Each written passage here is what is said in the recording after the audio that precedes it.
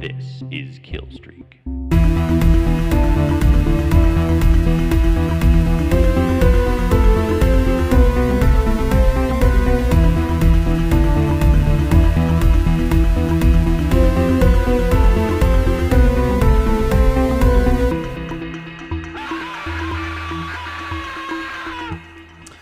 Greetings, Halloween sucksacks and splash hogs. This is Killstreak, episode 83, I believe. Yeah, why not? Why not? Well, I feel like I'm loud. This is going spiraling, guys. Anyway, We're teetering right on the edge of, do we restart the record? no, Keep going. we're going ahead. You know, Got it. we're here to discuss Rob Zombie's 2 Halloween movies. You're joining us here right towards the tail end of our coverage of the Halloween series. Sure, but it's just the middle of October. It is. Not even. We haven't even hit the halfway point yet. Speaking of that, how's Yeah. your scary movie been so far? I haven't watched any of the Scary Movie franchise yet. So You watched Prince of Darkness last night. That's no, not I true. was trying to do it. It's a scary movie, you know. Scream Jesus, parodies. fuck. Okay. Sorry, I was so laser focused on my He's question, on my He's like intense. fumbling. You should see Eric's eyes right now. Good. I watched Prince of Darkness last night. What else? I've watched some other stuff. I forget. Fucking shit. Man, I don't even know anymore. I'll say. Oh, your mic's gone. What happened? I'll say for my I've been like curating my movies perfectly. Okay. To fit my mood, and they've all been successes so far. Oh, really? I've only watched 3 other than like the 19 movies we've had to watch in the past 2 weeks. Yeah. And it was The Dark and the Wicked, I believe it's called. It's the latest movie by the director of The Strangers. And I was in the mood for like a real deal indie horror movie that potentially could be scary or upsetting, or like a real movie. Yeah. And delivered. I liked it. Okay, I'm going to give nice. brief. I'm not going to go into depth yeah. on these. And then the following night, I was like, I want something silly. So I picked Elvira, Mistress of the... I want to watch that. the Mistress Night? of the Dark. Yeah. Of the Dark, yep. It is very fun. It's like... It's not a horror movie, right? It's not a horror. It's a comedy, but it's like, you know, Elvira's a horror figure.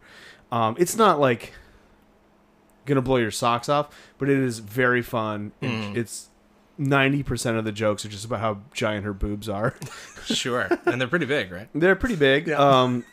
She has a very small frame, so they especially stick out. Really And it's also like at the end of the day about like America's fear of female sexuality, which I appreciated. It's fun. It was I pretty like cool. that. I mean, it's not fun, but it's like a good idea. Right. Yeah, no, outside of Prince of Darkness last night, I've been a little bit lax on horror movies besides, you know, the Halloween franchise. But I intend to really amp things up. I was texting you last night about the AMC, the cable channel. Yeah. They do Fear Fest every Halloween. They've been at it for a long time, I think. And I've always appreciated that about AMC, that they like take October and horror movies pretty seriously. Yeah. So mostly because it's where the last 4 Halloween movies have been available, I did sign up for AMC Plus. Oh, cool. And I can't say if it's like, I don't know what the total overlap is with Shudder, because Shudder is an AMC property. Yeah, I was going to say, they're owned by AMC, right? So there are Shudder things. There's like Shudder exclusive stuff that's on AMC Plus, and vice versa. Some of like the Fear Fest movies are also on Shudder, but I think it's like a Venn diagram. There's some overlap, but there's also a lot of stuff on AMC right now that is not on Shudder. And I think between those 2 streaming services, there's more interesting and appealing horror movie selections than I could possibly get through in a year, let alone one Halloween. But it's like, we're talking a lot of stuff. And the fun thing about AMC is Shudder's got some of the deeper cuts and like the more like, if you're a real, you know, appreciator of fine horror cinema. But the AMC is just like, oh yeah, we got all the big shit. Like anything you want, it's here. Right. You know? Oh, that's cool. I resisted the temptation to activate a free trial on AMC Plus for these last 4 movies, only because I'm so bad at canceling free trials that I was like, I would rather just pay the price of the rental, which will because I will never. Once I subscribe, like I have. So I mean, at this point, you've paid for 2 months of AMC Plus. That is true. So you would have had a week plus 2 months to cancel it. Yeah, that's a good point. Too late. Too late. Okay, before we go any further, because this isn't going to preclude us from continuing our conversation too much, but I have a surprise. Okay.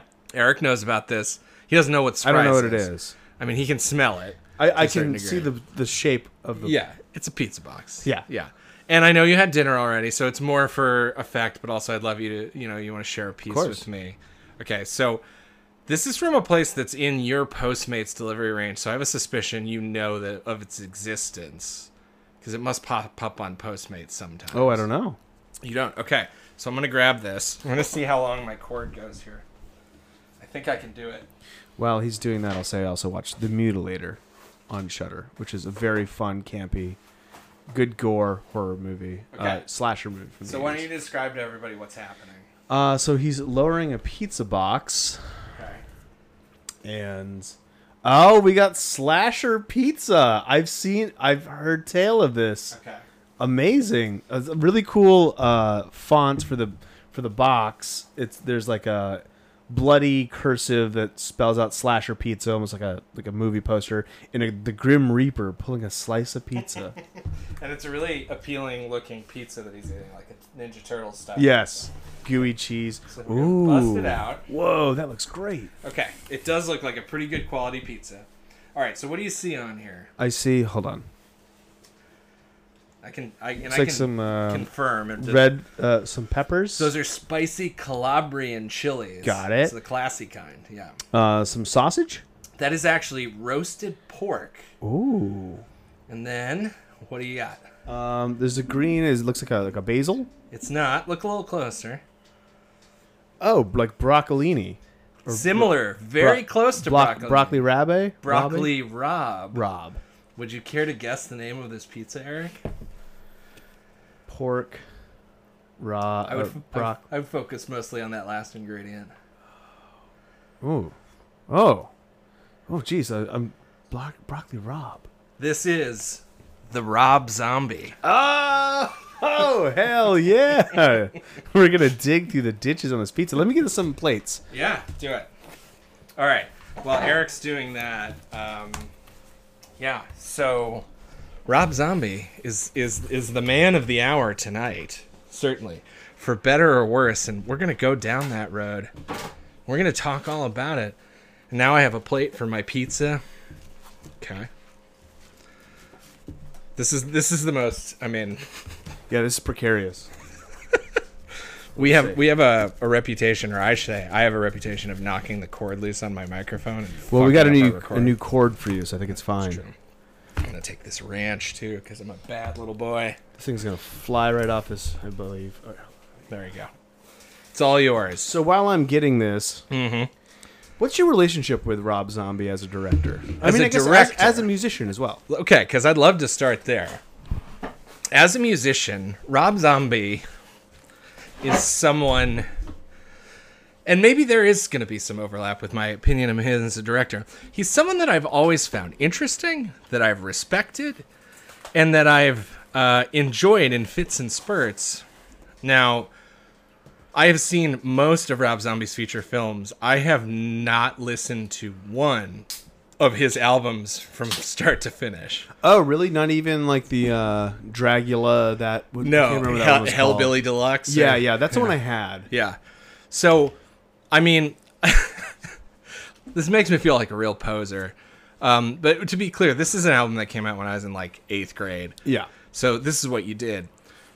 I love, truly, profoundly, I loved the songs Living Dead Girl and Dragula from that album. And I have not listened to any of the other songs on that album. I mean, they're the only ones I remember. I have that album. I don't remember any other ones. Yeah. And I even like some some White Zombie jams. Yeah. I remember getting into White Zombie when I think, what's their one biggest hit was More Human Than Human was like on the Buzzbin. Yeah. On MTV, and I had the Buzzbin album that was on. Oh, cool. So I knew who White Zombie was, and I thought they were cool. I thought that video was cool.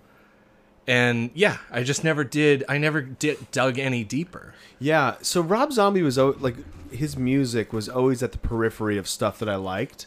Because at the time I was more into like punk and you know, I had a brief flirtation with like Limp Bizkit, that stuff when that first hit the scene, and that was exciting. Sure. And so he was always kind of there. And to piggyback on something you said, I deeply respect Rob Zombie. Yeah. I really like, be it music or his movies, which I haven't. I was looking at his filmography today, and there's a couple I haven't seen. I haven't seen Lords of Salem. Okay. Or 31. Yeah, I haven't seen the last two. I haven't seen 31 or 3 from Hell. Yeah, I haven't seen that one either. So really, I'm just talking about these 2 Halloween movies, one of which I hadn't seen before, in Devil's Rejects and House of a Thousand Corpses. Sure. Yeah. I think he had a brief radio show on. The radio show wasn't brief. I think the time he had it was brief. Yeah. On, I think, Indie 103, which was a music station. It's a great station. Well, they had great shows. David Lynch used to do the weather. Right, yeah. Yeah. And like Jonesy's Jukebox, yeah. he's like the guitar player from the Sex Pistols, had a show. That was a good show. Dickie Barrett had a show. And he had a show, and he just has great tastes. Yeah. He really does. He's like a Quentin Tarantino. Because he also briefly had a show. I don't know. Maybe it was on like a NPR or something like that. I don't remember. And they both just have really great tastes in both movies and music. Yeah. And sometimes that translates to great movies. Sometimes it doesn't. Right. I certainly think they both have their obsessions, which get in the way. Yeah, exactly. Absolutely. Have you tried this pizza yet? No, let's try a bite of the pizza. We're going in. We're gonna eat a little bit of Rob Zombie. Ooh, floppy end.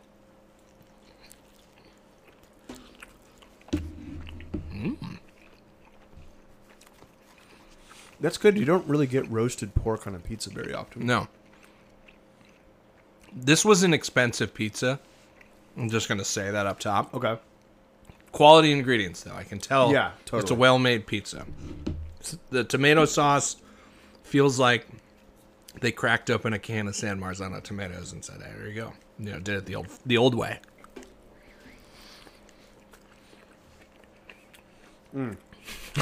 People are gonna love the chewing on air. Half of them will. Half of them are friggin' cranking off right now. That's pretty good. It's good pizza, yeah.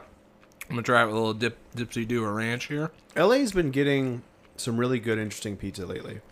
And it gets a lot of shit for not having good pizza. And yes, it doesn't have New York style. I mean, it actually does have New York style pizza now. Yeah.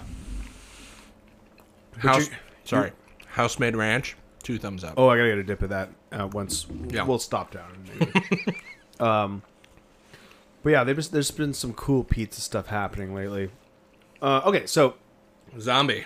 Rob Zombie. Actually, since you haven't eaten, do you want to take a break and you can eat? And should we do back? that? Yeah. And we'll come back and we'll talk a little bit about Rob Zombie. Let's do that. All right. Okay, we're back. We stuffed our faces with Rob Zombie, who, the pizza has roast pork on it, and I pointed out he's a vegan. Yeah, like a famous vegan. Like he and his wife Sherry Moon, who anyone who watched these 2 movies will know. Man, what a wife guy. The ultimate wife guy. Well, this is the conundrum. This is like the Rob Zombie is such an interesting guy because he's like almost the platonic example of this idea of a person who like seems so shocking and so like, you know, he looks filthy most of the time. Yeah, he does. And you know, the images that he sort of traffics in his movies and his music and all that stuff, and you're just like, this is the ultimate like scare somebody's parents away kind of guy. Yeah. And he's like incredibly well spoken, clearly very intelligent. Yes, yeah. Probably a really nice guy from what I've heard. Seems like a decent dude, you know, and again, who knows? We'll probably find out something terrible about everybody one day. But like loves his wife, is obsessed with his wife. Runs like an animal rescue with his wife, like lives on a farm and doesn't eat meat. And yeah, he's just like, I mean, he's clearly like a really thoughtful guy. He makes some horrifying stuff though. Yeah, he does. Yeah. Let's talk about it. So, we will. I mean, I don't think it's any spoiler to say at some point we're probably going to cover the Firefly trilogy, as they call it. Now there's 3 of them. I don't see why we wouldn't. So I don't want to go too deeply into my feelings on those movies. But House of a Thousand Corpses came out when we were in college. And I really liked it. Yeah. I think I was kind of in the minority with my friend group. But I was like, this is just fun. It's fun and over the top. I saw it actually much later. I saw Devil's Rejects right around when it came out. Yeah. And then went back and watched House of a Thousand Corpses. And Devil's Rejects, I think, is the superior movie in my memory. Yeah.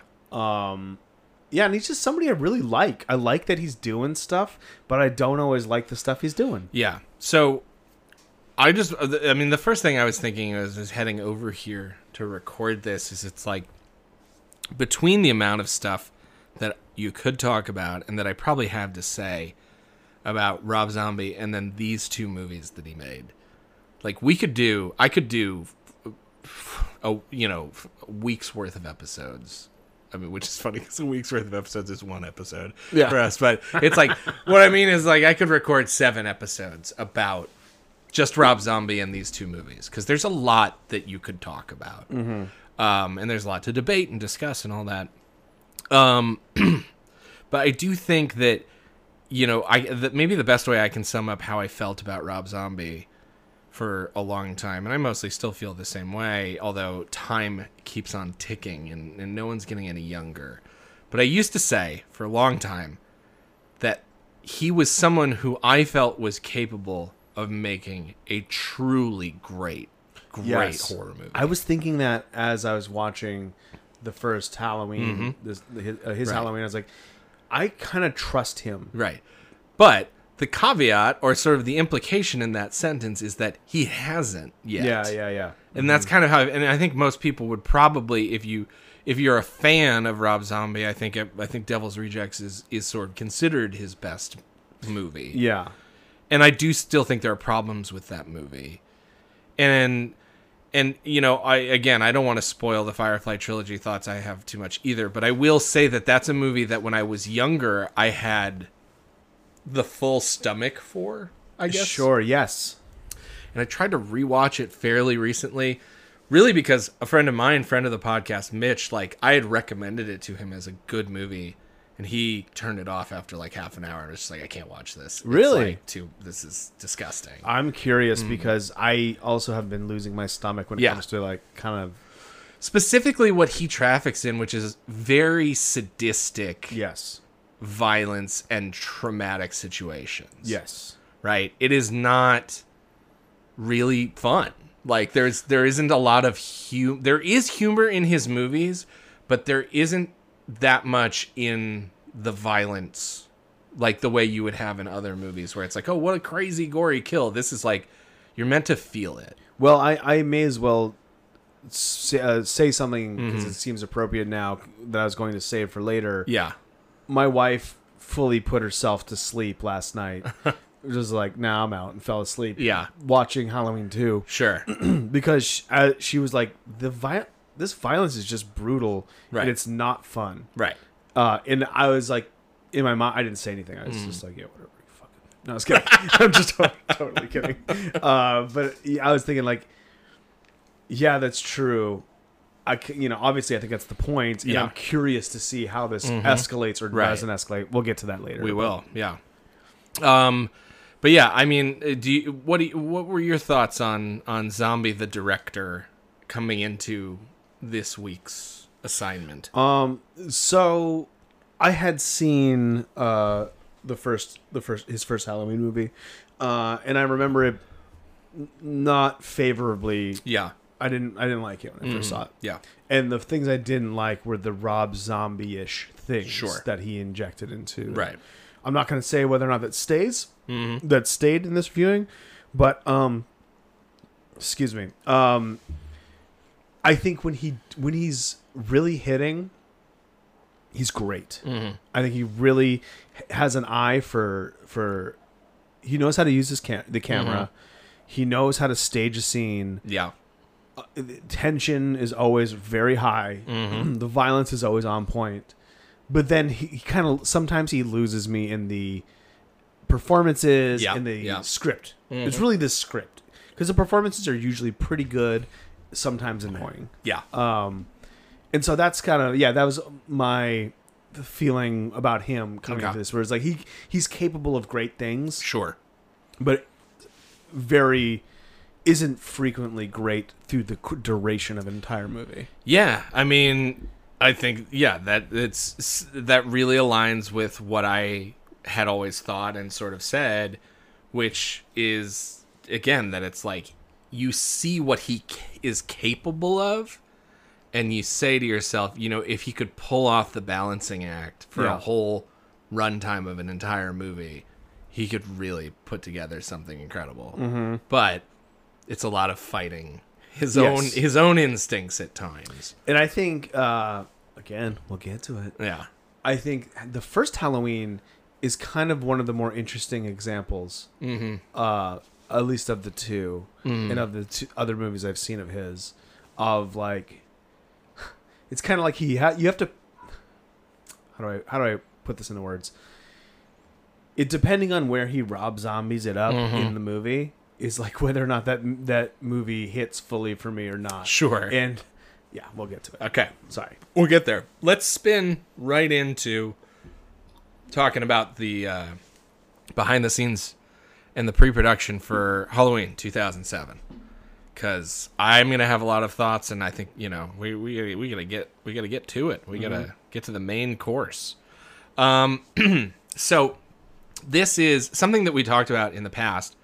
In the timeline of the existence of the Halloween franchise has finally happened, which is the tragic death of Mustafa Akkad and his daughter. Yes. In a terrorist attack in Jordan. That happened in 2005. This movie was announced in 2006. So at this point, Malek Akkad, Mustafa Akkad's son, who I had previously said some tentatively positive things about, has kind of taken over full control of the series, in essence. Now, it's still under the Dimension shingle, right? And the Weinsteins are still producers. Yes. On these two movies. And that is bad. Seems that way. But they've also made 90% of the great movies from the 90s. Yeah. Bad Men, particularly Harvey Weinstein, and also their influence in their behavior just as producers is pretty questionable. Yes, I mean, I think it trickles down to like Scott Rudin. Because that's the guy who's recently been, Yeah. And like something that you will hear time and time again as I talk about these two movies is that Rob Zombie, who is certainly not unlike the progenitor of this series, John Carpenter, a man who is not afraid to speak his mind. No fan or friend of the Weinsteins. Oh, cool. Oh, God. I was curious about that, actually. He fucking hates them. Oh, good. And I mean, but I'll say that, I don't know what his take is on their, Harvey Weinstein's crimes, because he just fucking hates them as producers. Right. Like, he despises them from working with him on these two movies. Okay. And he feels like they ruined, in different ways, both of the movies to a certain extent. Huh. So, this one, the first one, comes together after those two films that we talked about. Rob Zombie's feature film debut, House of a Thousand Corpses, which has a really interesting origin story that we'll get to one day. So I'm not going to spoil it all here. But you look it up if you're curious. It's a project that literally started as a haunted house being made in association with Universal. Really? Yes. And also like he is unofficially kind of like the biggest creative influence behind the existence of Universal's like Halloween Horror Nights. Yes. What? Yeah. Holy shit, that's amazing. Yeah. So, yeah, House of a Thousand Corpses was the first Horror Nights maze that ever existed.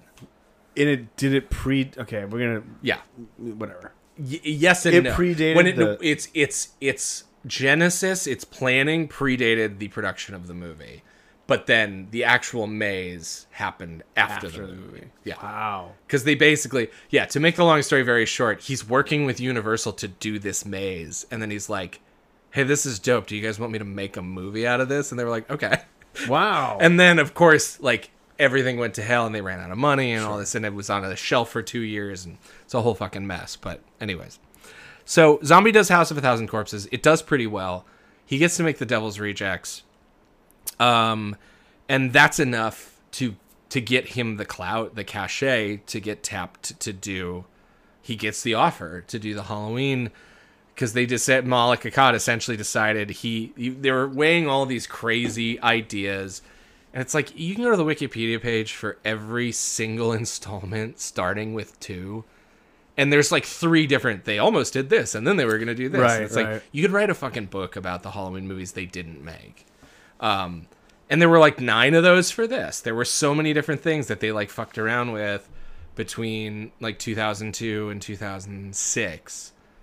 But then finally they kind of landed on like, hey, we want to do kind of the reboot remake. That's the thing that people are doing.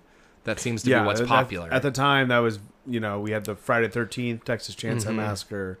Yeah, they did Nightmare on Elm Street eventually with Jackie Earle Haley, and I think there's a bunch more that were. I mean, they did so many like random 70s and 80s properties. Yeah, like a My Bloody Valentine. Mm-hmm. Yeah. So Prom Night, didn't they do one of those? And, I don't know actually. Yeah. Anyways, Carrie. Yeah.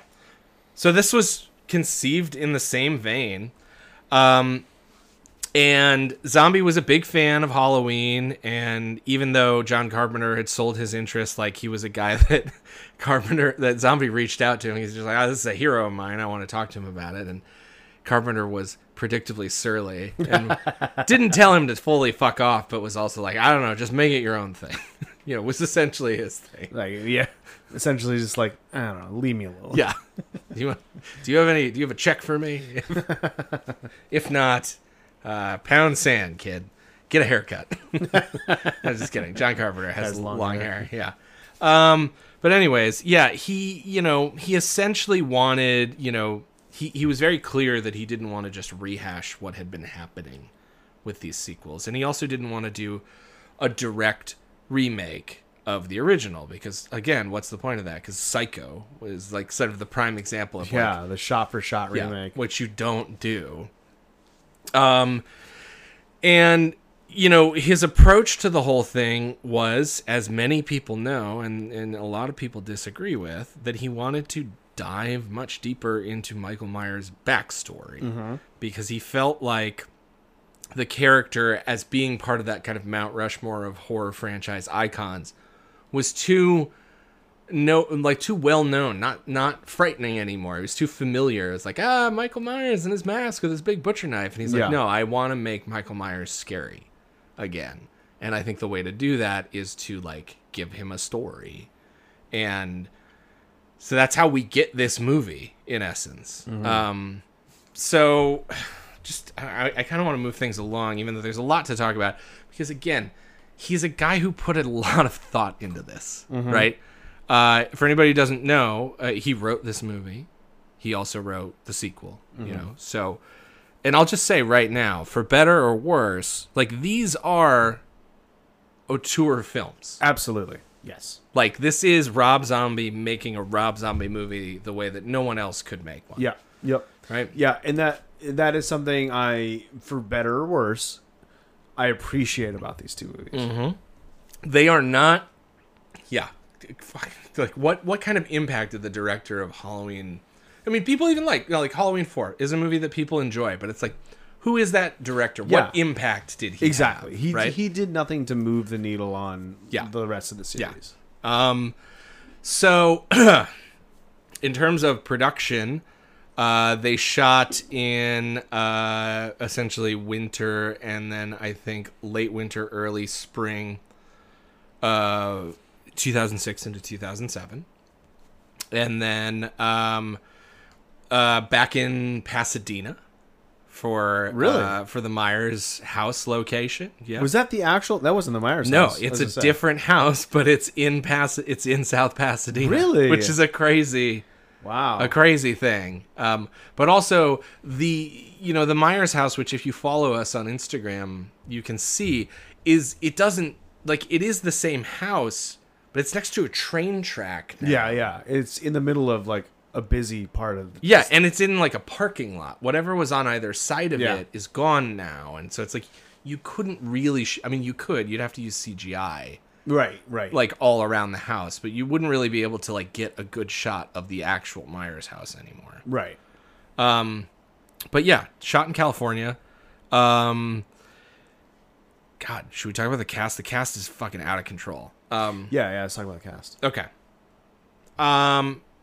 Your main cast, the big hitters, you have Scout Taylor Compton, who's not a working actor, but relative unknown. Mm-hmm. This was like her biggest role to date.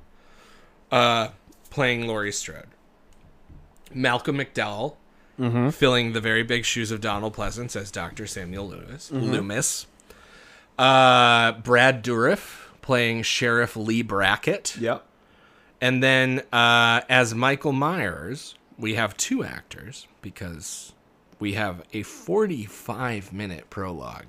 It is... I was kind of shocked when I looked at my watch. It was like 50 minutes before we meet Laurie Strode. Mm-hmm. Yeah. For 45 minutes, we are in what is the first 4 or 5 minute scene in the original Halloween, which is, Michael Myers as a 10-year-old boy killing his sister, and in this movie, more than just his sister. So that is a 10-year-old actor by the name of Daeg Faerch. Daeg Faerch. I'm going to guess that is a Scandinavian name. Very distinctive-looking kid. Yes, absolutely. Daeg is now a SoundCloud rapper. Yeah. Not for me, but, he's an artist, and he's making his art, and I respect that. And then as the adult Michael Myers, we have Tyler Mane. Now, was Tyler Mane someone that you were familiar with before he was cast in this? The name was very familiar, and then I looked at his... Nothing really registered. Yeah, he has a very distinctive name. The reason I ask is because you are a wrestling fan. Uh-huh. And he was, at least in the 90s, he was in the WCW, and that at a certain point he left for the WWF. But I think that span only went from about 93 to 96, so he was not a big deal. Do you know what his name was in the WWF? WCW, he was a Big Sky. Now here's the crazy thing. In the WWF, and this is what I don't understand, it says, so he was Kevin Nash's tag team partner. Okay. In the WCW. Was he fake Diesel? No. Okay. Or no, wait. No, his partner Vinny Vegas was fake. No, Vinny Vegas is Kevin Nash, right? Yes. No. Diesel. Yeah. Anyways, I'm not really a wrestling guy. I know a little bit.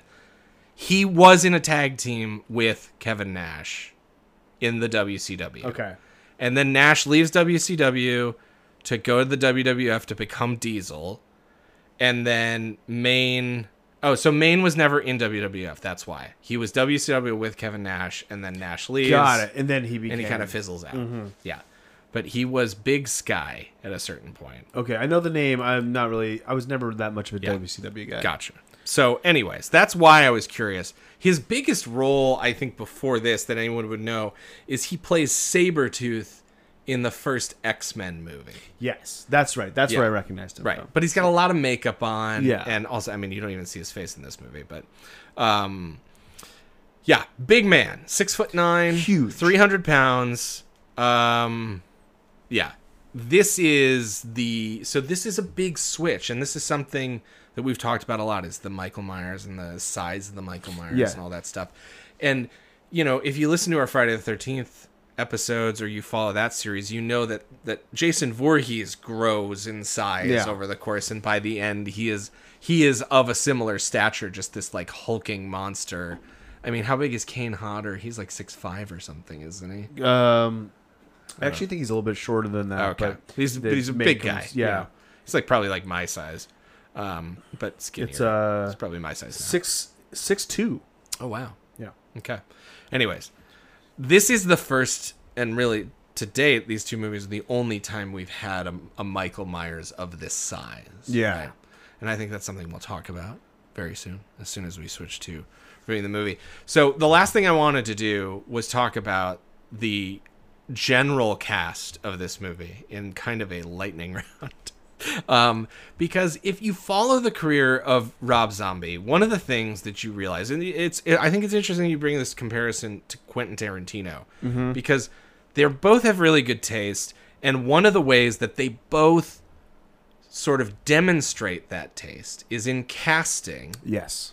And specifically casting notable people from the genre of films that they love. Yes. Who maybe you wouldn't see in you go watch something like the Friday the 13th reboot, and it's just a bunch of fucking WB teens. Yeah, exactly. Right. One of my notes from Halloween 2 was this is Michael Myers just killing a series of character actors. Yeah, from like horror movies of the 70s and 80s, basically. Yeah. So this is my very brief rundown of who I felt the noteworthy cast members of the first Halloween were. So outside of the aforementioned names, I should also say, pretty sizable role, Rob's wife, Sherry Moon Zombie, playing Deborah Myers, mother of Michael. Then we have a couple of big-time zombie regulars. You got William Forsythe, Shitty Stepdad. You also have showing up as cops Bill Moseley, who we know and some of us love from Texas Chainsaw Massacre too. Tom Towles, who has been in almost all of Zombies movies. Leslie Easterbrook, who took over from Karen Black as the Mother Firefly in the Firefly trilogy. Okay. You also have... let's see. I had these all written down and then I didn't open it. Okay. Yeah. Oh, it's like Ken Foray. Ken Foray playing big... Grizzly Joe, I think, or something. Yeah, Grizzly Joe. Which I wrote in my notes. I want to see a Big Trouble in Little China movie with him. Yeah. It would be amazing. That'd be fucking great. God, he's so fucking good in this. He's really good. So funny. Sid Haig, big time regular. Horror movie guy we know from Phantasm Ravager, Daniel Roebuck, plays the owner of the strip club, Lou Martini, who gets an upgrade in the size of his role in the second one. Joe Grizzly, Joe Grizzly. Big Joe Grizzly. Yes. Sybil Danning. Mickey Dolenz from the Monkees. Sells Loomis a gun. Then you have one of the Arquettes, Richmond Arquette. You have Dee Wallace, formerly Dee Wallace Stone, right? We all know from the 80s. You have Danielle Harris returning to play a different character, right? This time around, she's playing Annie. One of the and you know, she actually survives this movie, shockingly. But spoilers, who cares, right? Danny Trejo in a great small role. Yep. Clint Howard, Udo Kier, Richard Lynch. It is and then there's also like just randomly this guy Tommy Doyle is played by this guy Skylar Gisondo. Yeah, who is like a big young actor he's now. He's in the Santa Clarita Diet. Yeah, Santa Clarita which Diet. I really like. Yeah, he's in another show right now that I think is pretty popular. He's in like the Vacation movie. Yeah. What is he in right now? He's in Righteous Gemstones. Oh yes, that's right. He plays Danny McBride's son. He's great in that too. I think he has great taste. Cause I like both Santa Clarita Diet and Righteous Gemstones. All right. Anyways, so that's just a taste of your cast, and we're gonna do this again for Halloween 2. Sure. Because there's a whole bunch more names we got to talk about when we get there. Did you read anything about the murder that was inspired by this movie? I did not. Okay, so this is brief because I don't know the details. I didn't prepare, but I heard about it on the Halloween Unmasked podcast. There was a kid, a teenage boy, who like sat and watched the movie in theaters. Okay. Like 2 or 3 times in a row, and then went home and murdered his family because he wanted to see what it would feel like to do it. And then immediately regretted it and called 911. Oh my god! And so it was like inspired by. Although you can always be like, sure, crazy is not the right wording. A person who's mentally unstable doesn't need that much to, kick them over the edge. Maybe. But yeah, it actually was like one of the. There's another movie that was similar to this. Might have been another Halloween movie. Oh yeah, it was another Halloween movie. Halloween 2. Remember the Joe Bob thing? Oh, yeah. We talked about that. Yeah, so he went in, and he's in jail now. Wow. And is regretful that he killed his family, which sure. I don't blame him. It's a bad idea. Yeah, that's fucked up, man. It's fucked up. Yeah. All right, well, should we take another brief break? Let's do it.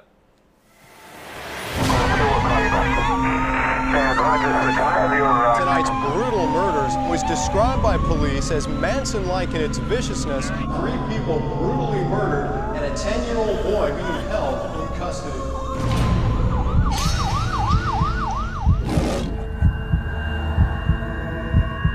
You haven't said a word for 15 years.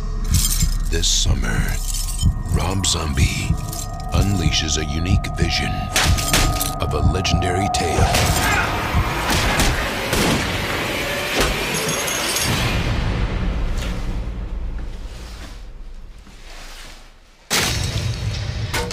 Listen, be careful tonight. A lot of nutcases come out on Halloween. Is the boogeyman real? Why are you so obsessed with the boogeyman, Tommy?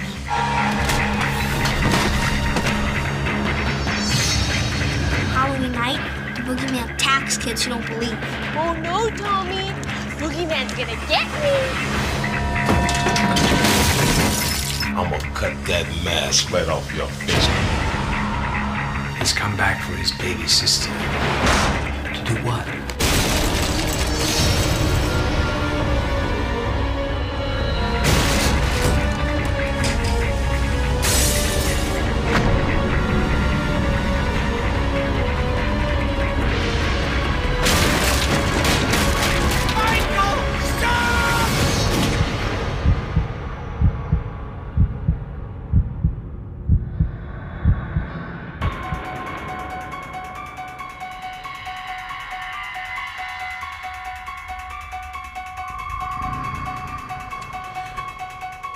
On Halloween in Haddonfield, Illinois, already having exhibited signs of psychopathic tendencies, 10-year-old Michael Myers murders a school bully, his older sister Judith, her boyfriend Steve Haley, and his mother's abusive boyfriend Ronnie White.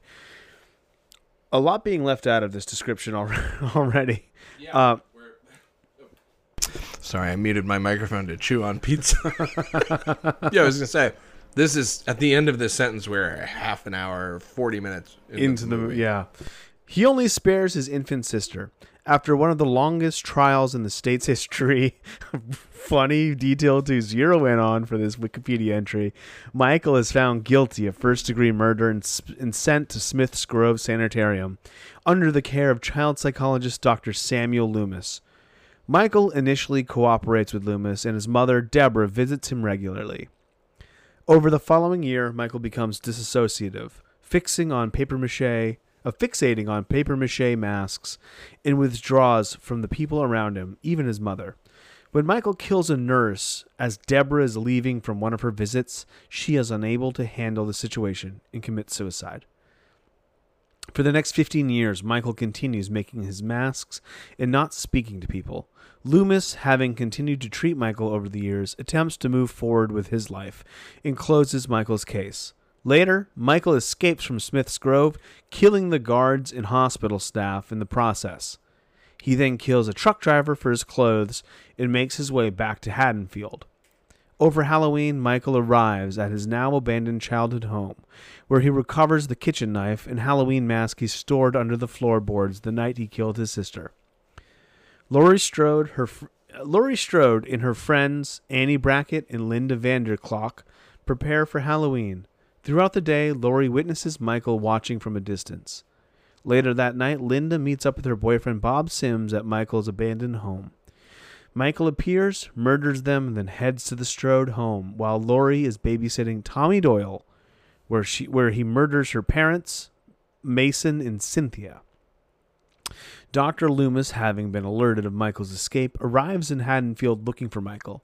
After obtaining a handgun, Loomis attempts to warn Sheriff Lee Brackett that Michael has returned to Haddonfield.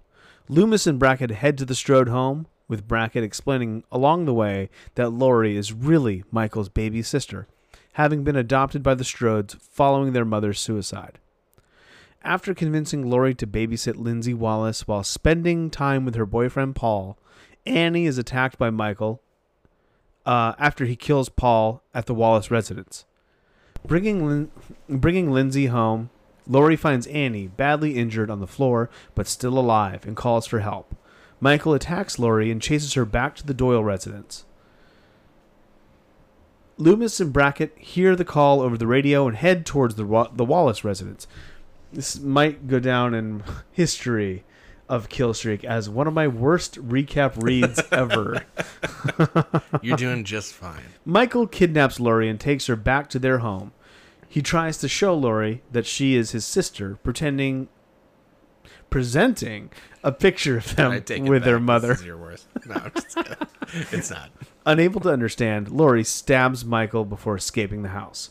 Michael chases after her, but Loomis arrives and shoots him 3 times. Recovering, Michael recaptures Laurie and heads back to the house. Loomis intervenes, but Michael subdues him. Laurie takes the gun and runs upstairs, but Michael corners her on the balcony and charges her head-on, knocking both of them over the railing. Laurie awakens on top of an unconscious Michael. Laurie aims the gun at Michael, and Michael's hand grabbing her wrist just as the gun is fired. Okay, so a lot of stuff left out of that recap. Yeah. I mean, we're not here to judge the quality of recaps, but I certainly feel comfortable we do. doing it. Yeah. It was bad. It's a bad recap. Yeah, it's tonally lacking. Exactly. Yeah. There's a lot. The facts are there, but a lot of the color is not, which I think is where this movie sings. Am I super hot? I feel like the room tone on my end is just crazy. Yeah. Well, I've been noticing that we're both. I thought you meant like physically hot. Well, I'd like you to answer both questions. Yes, you are a very attractive man. I think for some reason both of the mics are hot, and I'm not sure exactly why. But all right. Well, if this episode sounds terrible, we're sorry, but we're not audio. I think once we bounce it, it'll even out. Sure. Okay. I never really noticed the fan sound as much as I think I will. Okay, great. So anyways, we're talking about this shitty recap. Yeah, the shitty recap. Yeah, so we're missing really like the first 40 minutes of the movie, which is like this slow build with Michael and his like shitty fucking family. Horny sister. Everybody's horny and angry and swearing a bunch. And this is... You know, I would argue that this 50 minute prologue, if you will, this is mostly the thing that when people talk about hating this movie, this is like what makes them angry, right? That it's like it's all this backstory. And I will say that I have said similar things here in this chair. Yeah. Earlier in this series, talking about thought similar things as well. About how it's like, it's a bad idea. Rob Zombie made a bad decision to thoroughly paint this backstory of Michael Myers. I have also had said similar things. And I would love to know, Eric, how do you feel now after you've watched, I guess, both of these movies? But how did you feel after you finished watching this movie? Brother, I've changed my tune. Really? I was shocked how much I liked this movie. Yeah. I really liked it. Let me say, though, I think it starts awful. Okay. I think the first 5 or 10 minutes, I was like, oh, fuck, here we go. It's this white trash obsessed stuff that he always does. Everybody's swearing to the point of like, it's like, it just sounds like a 13-year-old who just learned what swears are. Right. Everybody's horny. The fucking stepdad's like, she's got a nice ass to like the daughter. The daughter's taking her top off and fucking her weird looking boyfriend. But then once they were murdered, and we were in the hospital, I really started to like it. I'm very curious about what you think about this movie. I mean, I feel like, you know, it might make for bad podcasting, but man, do we go the same way? So do we? Okay, I was scared because we met for disc golf the other day, and you made a comment. I was like, oh shit, I think he didn't like it. No, I just didn't want to talk about it. Yes, yeah. I just didn't want to blow anything ahead of time because I came here prepared. I had like a whole statement. Yeah. That if you were gonna be like, this movie fucking sucks, I was gonna be like, I realized that I needed to come here today and defend the Rob Zombie Halloween Dude, movies. I thought the same fucking thing. I was like, oh, he's going to hate it, and I'm going to be at on the defense of the entire time, being like, no, I think this is good. Yeah. I mean, I think you're spot on. I think the thing that works the least is Rob Zombie's, like, hillbilly, white trash sort of fetish. Yeah. Which, I don't know. I mean, from what I can tell, it doesn't really even sound like that's how he grew up. Dude's from Haverhill, Massachusetts. Yeah. He went to art school. Yeah, I mean, he's like fucking from the same part of the country I'm from. Yeah. Now, I don't know what, his whole personal background is, but it does seem like it's almost a... And the thing is, he's porting it directly over from the Firefly movies, right? Yeah. Where it makes a lot more sense, because those movies... and really, I will say this, like, there is a dissonance, I think, that happens when you take a guy like Rob Zombie and have him take over a property like this. Because the Halloween movies, I think, at their root, I mean, so much of it is owed to John Carpenter and what he brings to a movie.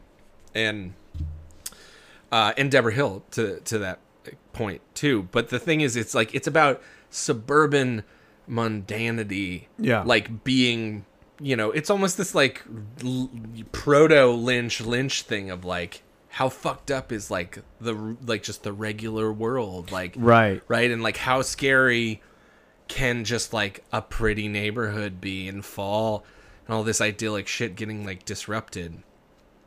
And what Zombie brings is he's so clearly informed by Texas Chainsaw Massacre, and I would say probably like Wes Craven's output of the 70s. Right, like the Hills Have Eyes. Hills Have Eyes, Last House on the Left. It's like he loves this trashy horror aesthetic. Yeah.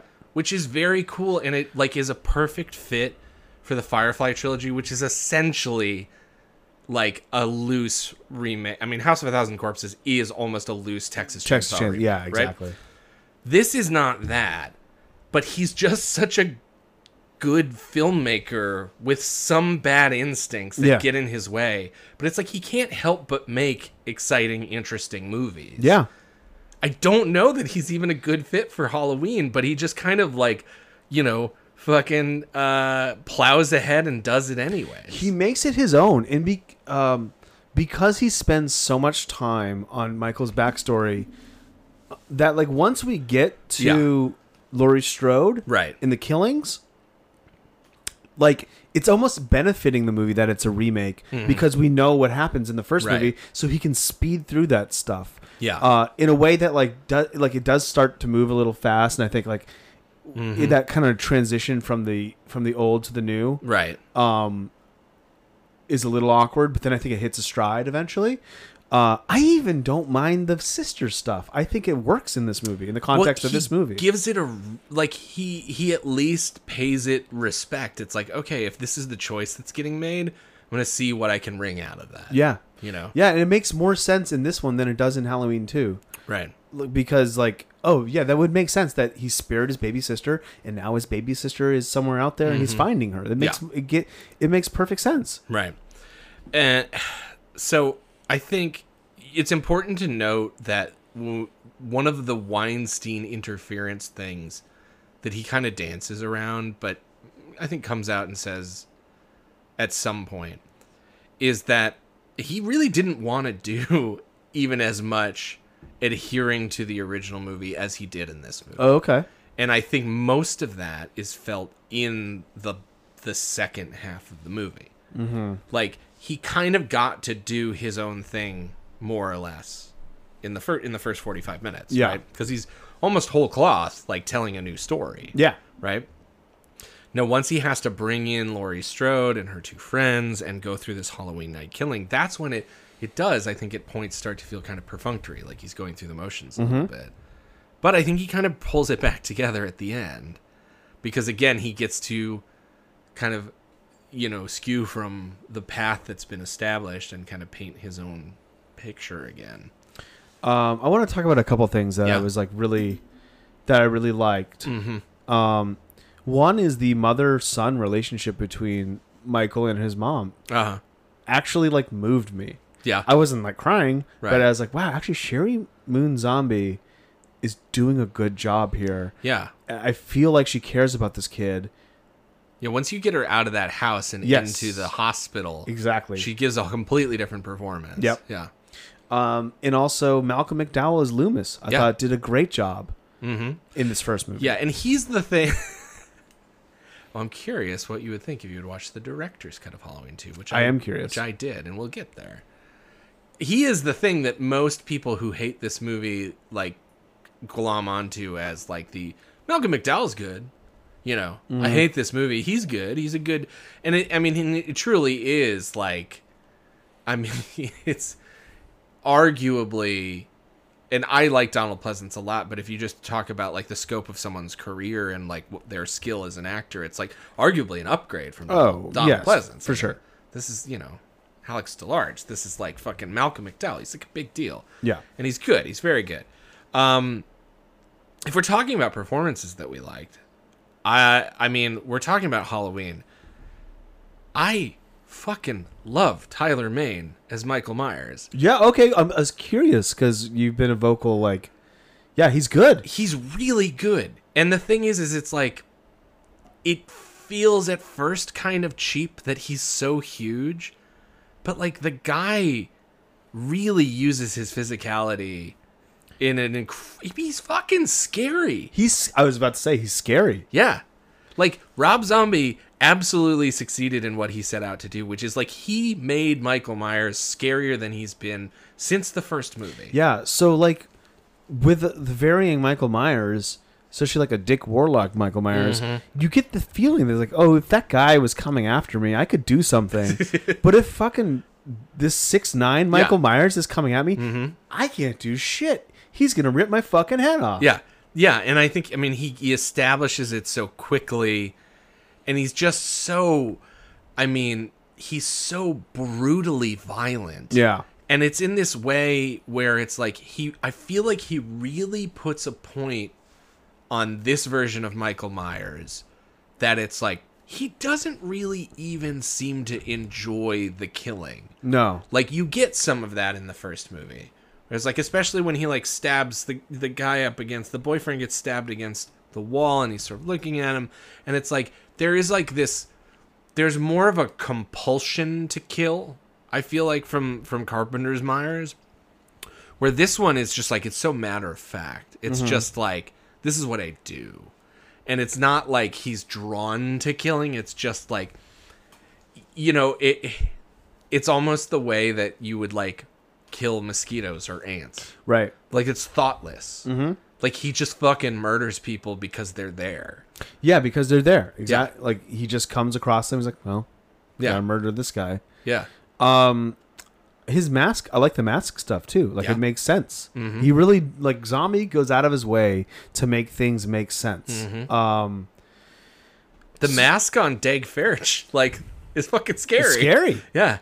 Like, a 10-year-old walking around with that mask that's too big for his head is like, oh, this is really And that like creepy. pumpkin mask that he ends up making, like that jack-o'-lantern mask he makes when that he's he wears adult. in the hospital. Yeah. That's scary. Yeah. Danny Trejo is great in the movie. He's great. It's like a heartbreaking scene. It really is like, Mikey, I was good to you. Like, that was, I couldn't remember if he spared him or not. Like that, and I was like, again, heartbroken. Although the first time, like I said, I didn't like this movie, and I don't know why. I wasn't ready for it. I'll say this. So there are things to not like here. Sure. For sure. We talked about sort of like the shrill redneck white trash stuff, which is like tough to get through. Yes. The other thing is like there are times when I think Rob Zombie, there's like this needle of violence from like fully cartoonish to like snuff, basically. Like Faces of Death shit, right? Where it's like, oh yeah, that's just a person getting their head chopped off, right? In real life. And somewhere over on the hot red part, before you get to real people dying, you start to get to things like Eli Roth's Hostel series and things where there's just like, someone seems to be taking a lot of pleasure in just like sadistically torturing and murdering people, and frequently women. Mm-hmm. And I do think that that needle gets too close sometimes. Yeah. You know?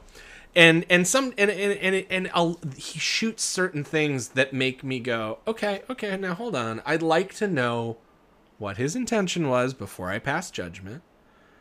But I will say that, like, a scene like Danielle Harris's Not Murder, where it's like, I understand her being topless because she's fooling around with her boyfriend, and it's fun. It's nice to see. I enjoyed it. I was like, yeah, great, good stuff. Happy. I was weirded out by it. Really? Oh, because because she's a child. Because in the last 3 movies you saw her in? Like 2 weeks ago, she was a child. Yeah. So it was weird for me to be like, oh, there's that cute child grown up. Oh, no. You know what made it less weird for me? That we skipped over seeing her in one of these movies as like a 19-year-old. That's okay. Yeah. Because she's like fully 30 in this movie. Yeah, she's like our age. She's like a little bit older than us. Yeah. So it's like, it didn't feel as creepy because it's like, yes, I know she was a child like in the other movies, but at least it's like, this is like a 30-year-old woman taking her top off versus some 18-year-old who got off the bus. She's beautiful too. Yeah, absolutely. But what I was gonna say is, then she continues to be topless in a chase scene, in a stabbing scene for like 5 minutes, and I'm just like, I guess, I mean, yeah, if he came in right at that moment, you run for your life. It's like, you don't stop to put your shirt on. But then I'm also like, is that why Zombie did it? Because if that was his whole call, I'm like, okay, I guess I get that. That's interesting. But if it's just like, well, no, we can have a topless girl with covered in blood writhing around, I'm like, I mean, I think it's maybe more the latter, because that just seems very his aesthetic. Right. And that's the kind of thing where it's like, if that bugs you and that's a reason why you don't like this movie, I can't argue with that. Sure. He is, I think he's a sadistic guy. Like, I'm not saying that means he does anything wrong to people in life, but it's like, you watch his movies and it is almost impossible to imagine that this isn't someone who is deriving some kind of enjoyment or pleasure from seeing people suffer. Or at least making the audience suffer. Like, there's a sadistic pleasure to making the audience squirm. Yeah, you're right. And, you know, and he does it in ways besides just the violence. And I'm curious if did you find anything else about watching this movie unpleasant aside from gore? I mean, there's like the detuned Halloween theme that gets played throughout that is like unsettling. Yeah. I don't know what you. I mean, what do you think? What are you thinking I feel like, and again, this is a thing where, you know, your mileage is going to vary a lot based on your viewing conditions. Mm-hmm. The sound design is punishing. Oh, like, sure. Like, there are just so many like shocking loud noises. Oh, sure, yeah. And not of like the jump scare variety, of just like, you're in a scene, like, it's the kind of thing where the sound design of this movie, it's like you could not watch it if someone else was, you know, trying to do something in the other room. I watched it down here and had to turn it down because my door was open. I was like, oh, it's probably very loud for my neighbors. Right. And there's just so much screaming and banging and crashing, and I forget which scene it was that I wrote it down in, but I just wrote down, this sound design is punishing. Like, it is, and I remember seeing this in the theater and just feeling beat up after I got out. I mean, it makes sense. It is, and that's kind of what I appreciate about it. Yeah, is that it's a real experience to watch. Mm-hmm. There was something. Oh yeah, I think we didn't mention Brad Dourif. Brad Dourif is great in this. Brad Dourif is great. He's equally great in at least the director's cut of Halloween 2. Yeah, I think he's good in 2 as well. Yeah. But yeah, he's really, I mean, the guy's like a really legitimate actor. It's like the thing that's funny about Brad Dourif, because he is, for all intents and purposes, he's Chucky. And so he's probably in the top 5 of like horror movie guys. Icon, yeah. Right. And really only it's just him and Robert Englund, and to a certain degree Doug Bradley, although Pinhead is I think, a less beloved character. Not in my book, but sure. Hey, we got a new Pinhead. in some people's, yeah, a lady Pinhead. Yeah. Which is cool because then the Lady Cenobite gets a name presumably besides Lady Cenobite. Yeah. Or female, I don't remember which one it was, but anyway, my point was that like Dourif is like a horror icon, but he's a legitimate actor. He's a very talented actor, and like I think Academy Award. Yeah, either nominated or winning. I can't remember. Yeah, and I think people just forget that because he's also Chucky. He's Chucky. Yeah.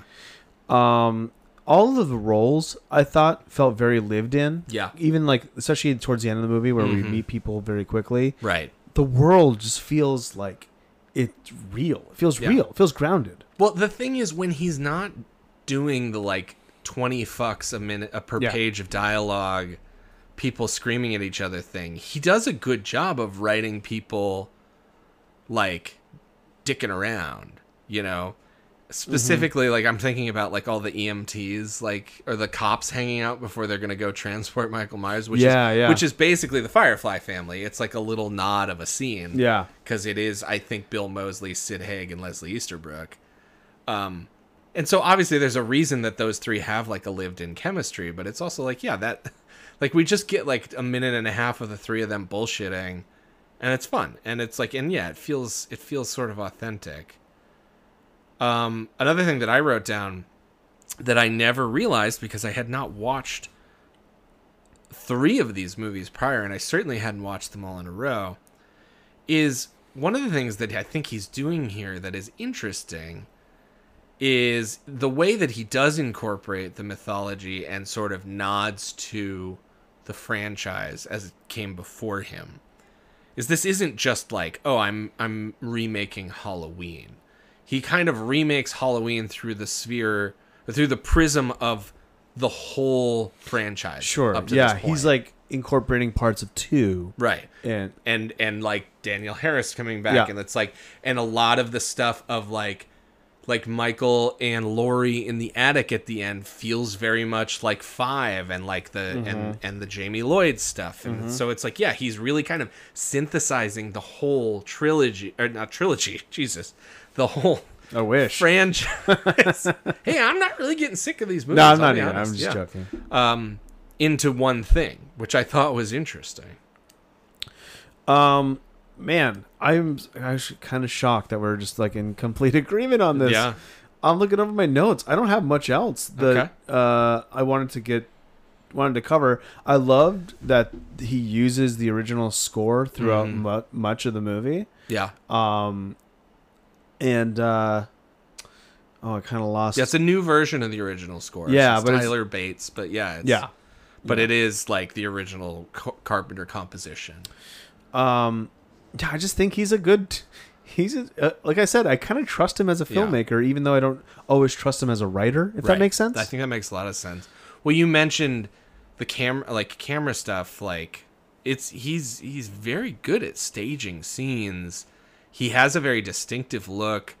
I don't know exactly what you would call it. It's almost like the kind of documentary style that you would see in something like The Office or Friday Night Lights, but ported over to horror, where it's like you get a lot of these shots that are like handheld, that are like halfway behind something.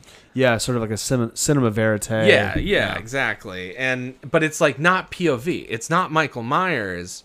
It's just like that's the shot. Like that's just how they set up the shot. And you know, Michael Myers is just as likely to walk through the shot as he is to, you know, it's not his POV, but it has this voyeuristic feel to it.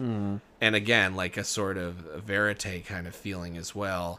I think the lighting setups are great. I think he does a lot of this like very harsh like top light. Yes. So you get like almost like these, you know, like light just spilling over people's hair and their shoulders and stuff, and it feels very like everything feels like it's someone's getting tortured in a basement. Yeah, it does. It's like the swinging light, and yeah. And it carries over into the next movie too. Although this one must have been shot on 35 millimeter. This was, yes. Yeah, but the next one was 16. 16, yeah, which is crazy. We'll get there. But yeah, to one more thing I want to touch on, which I think it's segue us all to we'll end up talking about in Halloween 2. I don't think this recap did any justice to the actual ending of the movie. No.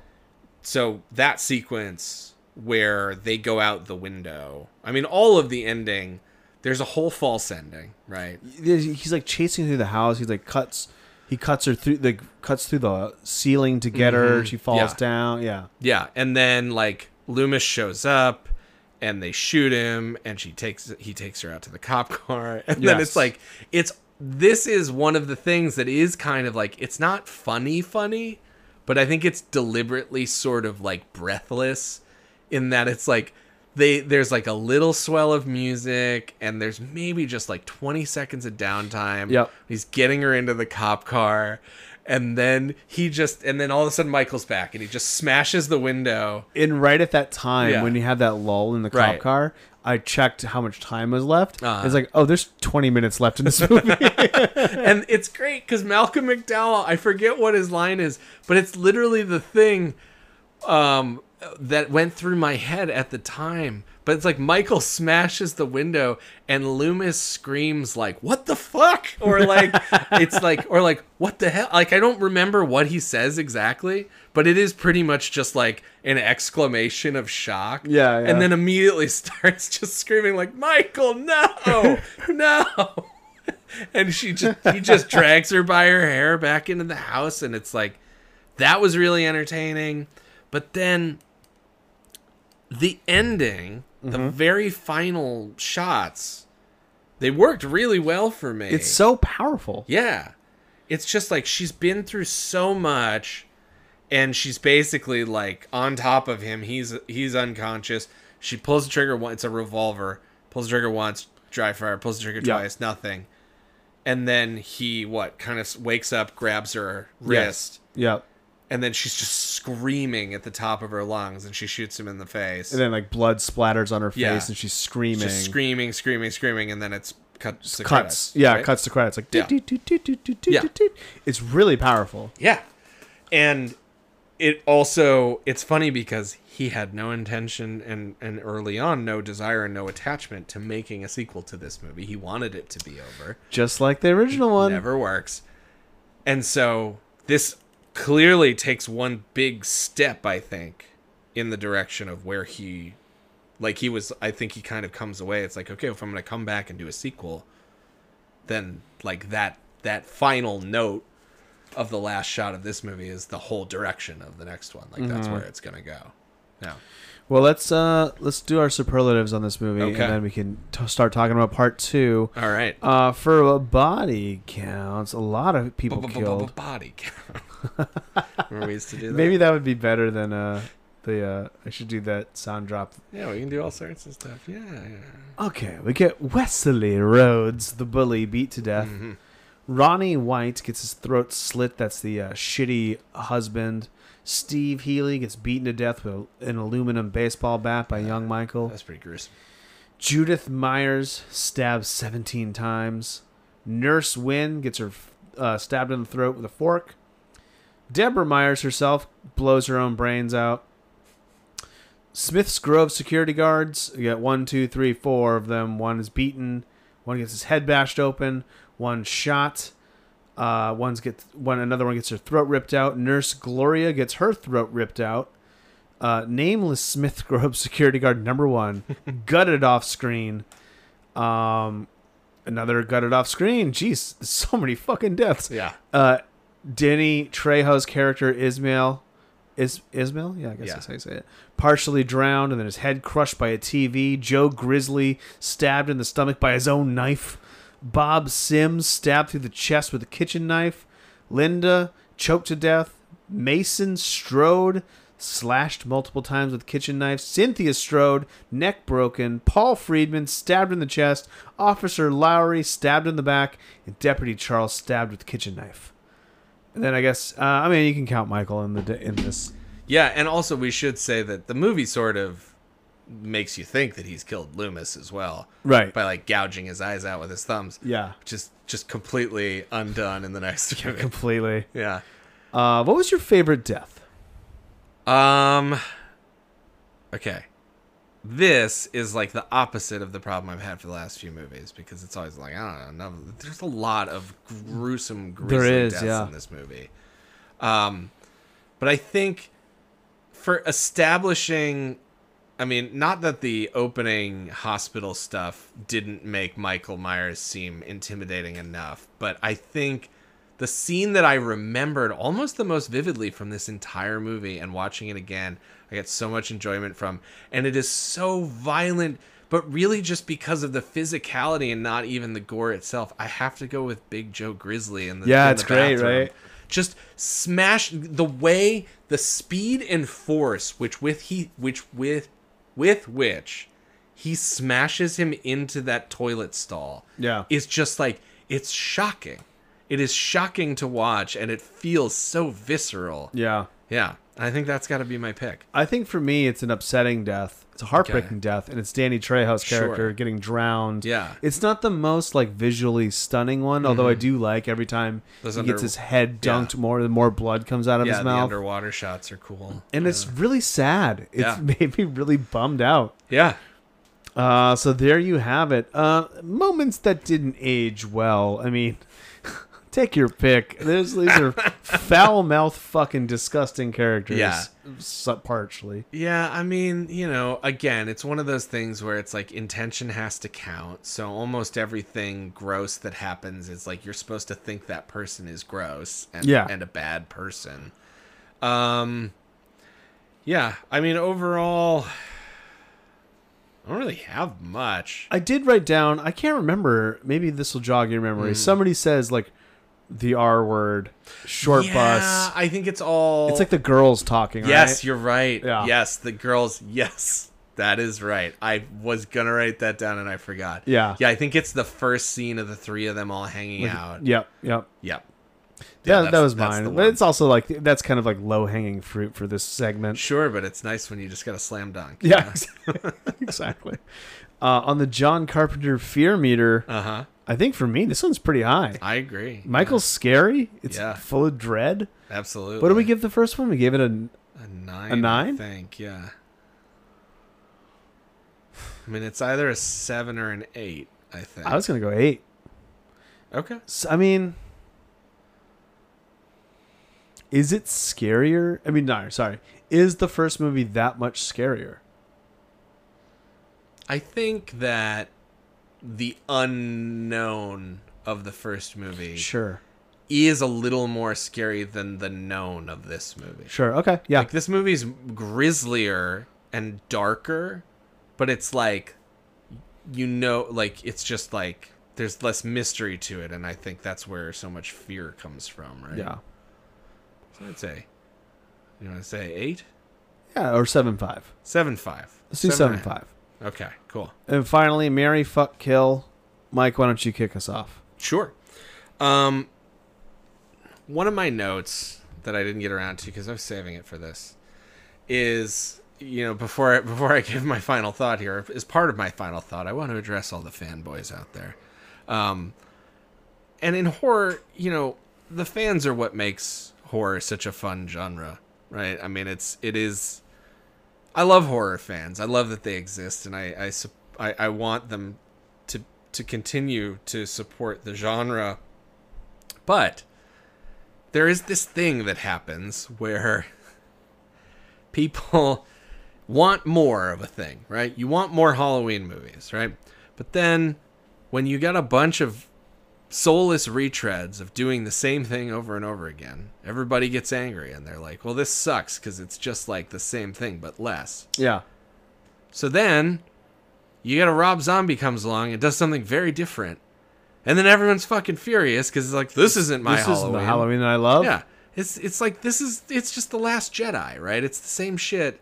That's a movie with flaws, but it's also like, I don't know, Rian Johnson, he made an interesting movie. He did some cool stuff. Yeah. He tried some different stuff and everyone's fucking angry. And it's like, so what do you want? You just want more of the same thing? And it's like, I guess some people do, And I don't want to call anybody out, but there are some people that I know and people that I respect even that, like, I think hate this movie because it's so different from John Carpenter's Halloween 1978. And I acknowledge that, yes, it is. And I don't think it's necessarily better. Mm-hmm. We'll find out at the end of the month. But, like, I respect it for being different. Yeah. some people say it's not John Carpenter's, and to that I say no. Yeah. It's Rob Zombie's. Yeah, this is truly Rob Zombie's Halloween. And yeah, and that in and of itself merits watching, I think. And I enjoyed it. And I will watch it again. And I liked it more this time than I did the last time I saw it. And yeah, there are things that I don't like about it, but that is true of almost every movie. Mm-hmm. So I think, yeah, I'm pretty comfortable saying that this is a Mary for me. Well, you said a lot of things that I agree with. I don't think I need to go too much more in depth on my own thoughts because you really nailed it. This is Rob Zombie's Halloween, and I think he did a damn fine job with it. Again, there are things that I don't like. Fine.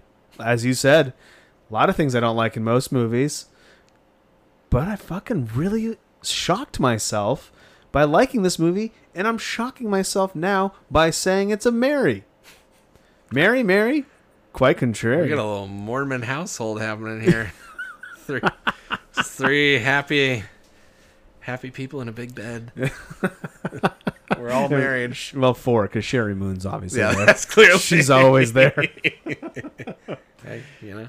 All right. Speaking of Sherry Moon, we'll take a quick break, and then we'll start talking about part 2.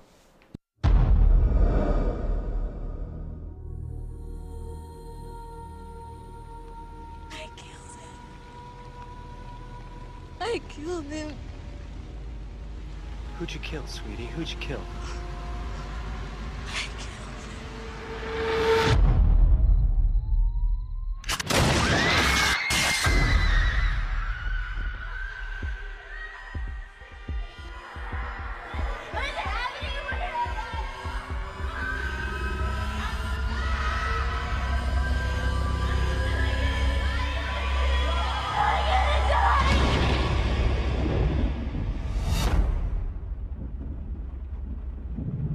Nurse?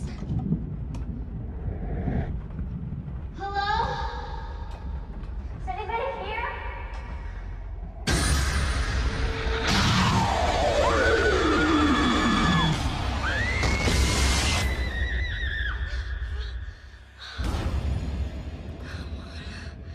He's dead. He's dead. You've witnessed the birth of evil. Are you a giant? Now, the secret behind his madness will finally be revealed. Only a river of blood can bring us together again.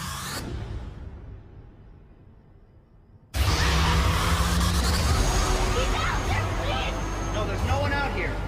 We are all counting on you to take us home this year. Now go have some fun.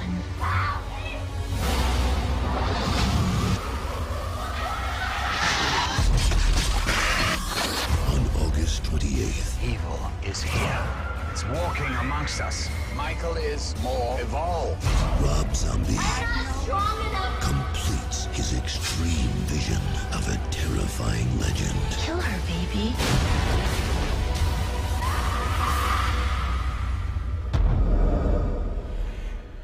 Okay, we're back.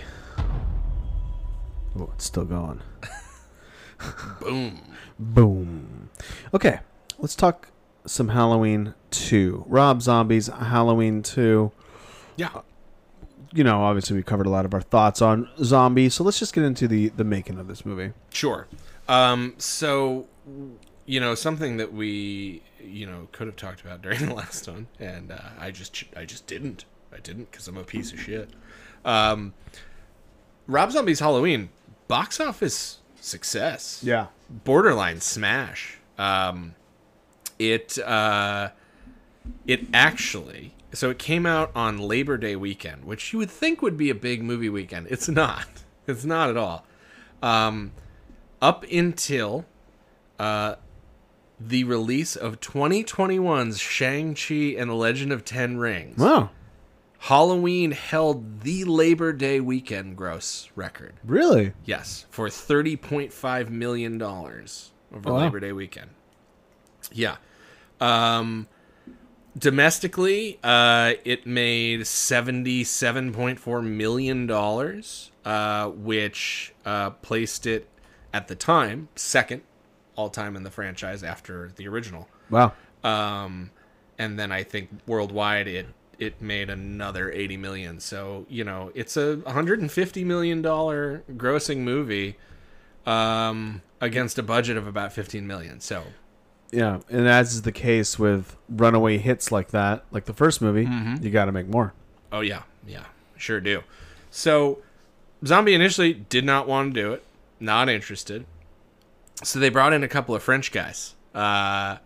Julien Maury and Alexandre Bustillo, who were signed on initially. I think they were still in some kind of negotiations. They turned in some treatments and stuff to Malik Akkad, and he's like, "Nope, these guys don't get it. This isn't working."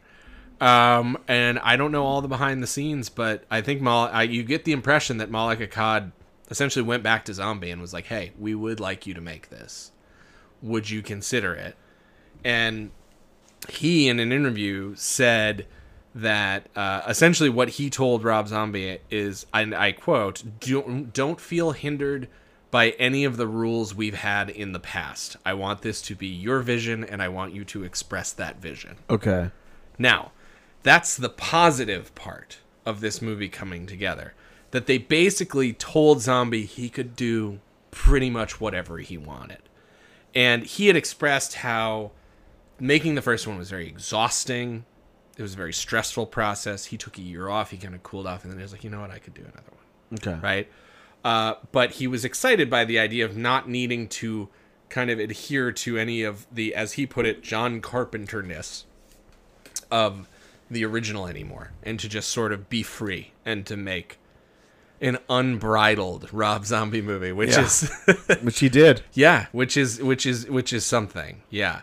And so that's, like I said, so that's the good thing. Now the bad thing is they were already well into pre-production. So he had a very short amount of time to write the script. The money was not quite, I mean, the budget was basically identical, but it was like, my understanding was there was a little more nickel and diming that happened in terms of getting the thing made. They moved production to Georgia, right, for tax incentives. Now he says that he's actually fine with that because he loves to do his hillbilly shit, and he was like, "Yeah, Atlanta, like Georgia, actually looked really good for what I wanted," which is one of the many things that lends to this movie not really looking or feeling like any prior Halloween film. Yeah. Right? It does feel like a movie that takes place in the South. It feels like a Rob Zombie movie in the South, yeah. Yeah. Now, apparently, also, this time around, there was a lot of trouble with Zombie and the Weinsteins in terms of back and forth, what you can do, what you can't do, just arguing. He, like a lot of people who were on the set have basically just said that he was like, what? What are you smiling about? Nothing. I don't want to. I was going to say the potted plant budget was through the roof. It's a Harvey Weinstein. Yeah, we get it. And that's why I wasn't going to say it until you caught me. Well, I mean, you can't snicker like that and then think you're going to get away with it on a live podcast record. Yeah, so, we're going to talk about aesthetic stuff. So, some zombie-ish things that I think really come to the fore here. Now, we didn't talk about the soundtrack of Halloween at all, but it was a fun soundtrack and a very predictably Rob Zombie 70s rock kind of soundtrack. Oh, yeah. I meant to mention that, yeah. Yeah, I think you got some, what's on there? You got some Deep Purple, probably some Foreigner. I don't remember. Like that. I don't remember exactly, but there's a lot of like classic 70s So rock. We get more of that here, although I think some of it gets woven more into the fabric of the movie, specifically the use of the Moody Blues song Nights in White Satin in the opening sequences of this movie. He also he gets to bring in this band that's on his record label called Captain Clegg and the Night Creatures. Are they the one that performed during at the party? Yeah. They're a psychobilly band. Of course they are. Of course they are. Yeah. And as you mentioned, he made the decision to really basically go as far away from John Carpenter 35mm Panavision anamorphic lenses, and he shot this shit on 16mm. Yeah. And so did you watch it on this TV you have down here? I watched it upstairs. Okay. It's similarly sized. Okay. I mean, I watched it. I actually watched the director's cut, not the theatrical cut. Yeah, I'm curious the differences. We will talk about them. I watched it with friend of the podcast, Matt Wade, actually, because he had the director's cut. So I went over to Matt's place. We checked it out on his ginormous OLED TV. Oh, wow. And I will tell you that 16mm grain on one of these new TVs is intense. It's just like, it's so fucking in your face. Oh, interesting, because it wasn't that bad. Really? Yeah. Oh my God. Yeah, it was just like, I mean, initially I was like, what is going on? Is there like a filter on this or something that's like supposed to make it look extra grainy? And then I looked it up and I was like, oh yeah, he shot on 16mm. That's why. Yeah. Yeah, I mean, I definitely did notice more of a, like, once I learned that fact, it's like, oh, okay, I can see that now. But it wasn't, I think I could see like on an OLED screen. Yeah. It really like being apparent. It's crazy. Yeah, I mean, it certainly feels stylish. You can say that for it. Yeah, so in terms of his intentions for this, I think they're pretty clear, which is, but just, you know, to state it out loud, he feels like the first movie is about Michael Myers. And that's kind of a departure from the original, right? Mm-hmm. You know, I think you would argue that Laurie is more of a character than Michael in the first one, right? This Zombies Halloween, very Michael focused. And so he wanted to make this one the Laurie movie. But it's also, because of the events of the first movie, it is a film that almost entirely focused on trauma. Yes. On the results of trauma and violence on a person, on their psyche. It's about inherited insanity. Yeah. Sickness and just, and I will say this, I think the biggest difference between the theatrical version and the director's cut is the degree to which he goes out of his way to make this a dark, sad, depressing movie. Okay. I'm curious. Because I want to know, you know, and we can go into our synopsis, and then I think we can maybe pick up this conversation, because I want to know how you felt about it before I start talking about what's different in the director's cut. Okay. You want me to say that now? I mean, is there anything else? I feel like I hit most of the big notes in terms of stuff. Oh, the cast. Let's talk about the cast. Yeah, there's a whole new slew of character actors. Yes. And some returning. So you've got all of your surviving principals back, and some who didn't seemingly survive. Yeah. Right? So we have our main cast of Scout Taylor Compton as Laurie Strode, Malcolm McDowell as Samuel Loomis. We still have Danielle Harris as Annie Brackett and Brad Dourif as Sheriff Brackett. And we have Tyler Mane returning as Michael Myers, even though he got shot in the face in the last one. It's never really explained what happened. Yeah, so Matt was telling me about this. I guess in the behind the scenes, Zombie talks about this, and he's like, yeah, you know, I tried to kill him and it didn't work, and so we had to explain why he was alive, and he's like, I didn't really want to bother explaining it. So it's just like he's got a big hole in the mask. Yeah, the mask is kind of blown away. And he's like, yeah, she missed a little and shot him in the side of the forehead. face. I'm sorry, on the temple. Right, and it just kind of bounced off his head and, you know, sprayed a lot of blood everywhere, but he didn't die. Okay. That's the explanation. I have not heard any explanation for why Samuel Loomis has no eye damage. Yeah. Well, he has a mustache now, so maybe he pushing his eyes and pushed the mustache out. Just pushed hair out of the follicles. Like a Play-Doh hair man. Yeah. So here's let's talk about some folks who show up in this cast for the first time. Very early on in the ER scene, there is a cameo hidden behind a mask. Did you catch who it was? I saw. Yeah, I didn't know who it was at the time, but I saw who it is. But you didn't notice when it was happening. I didn't. No, I didn't notice. Yeah.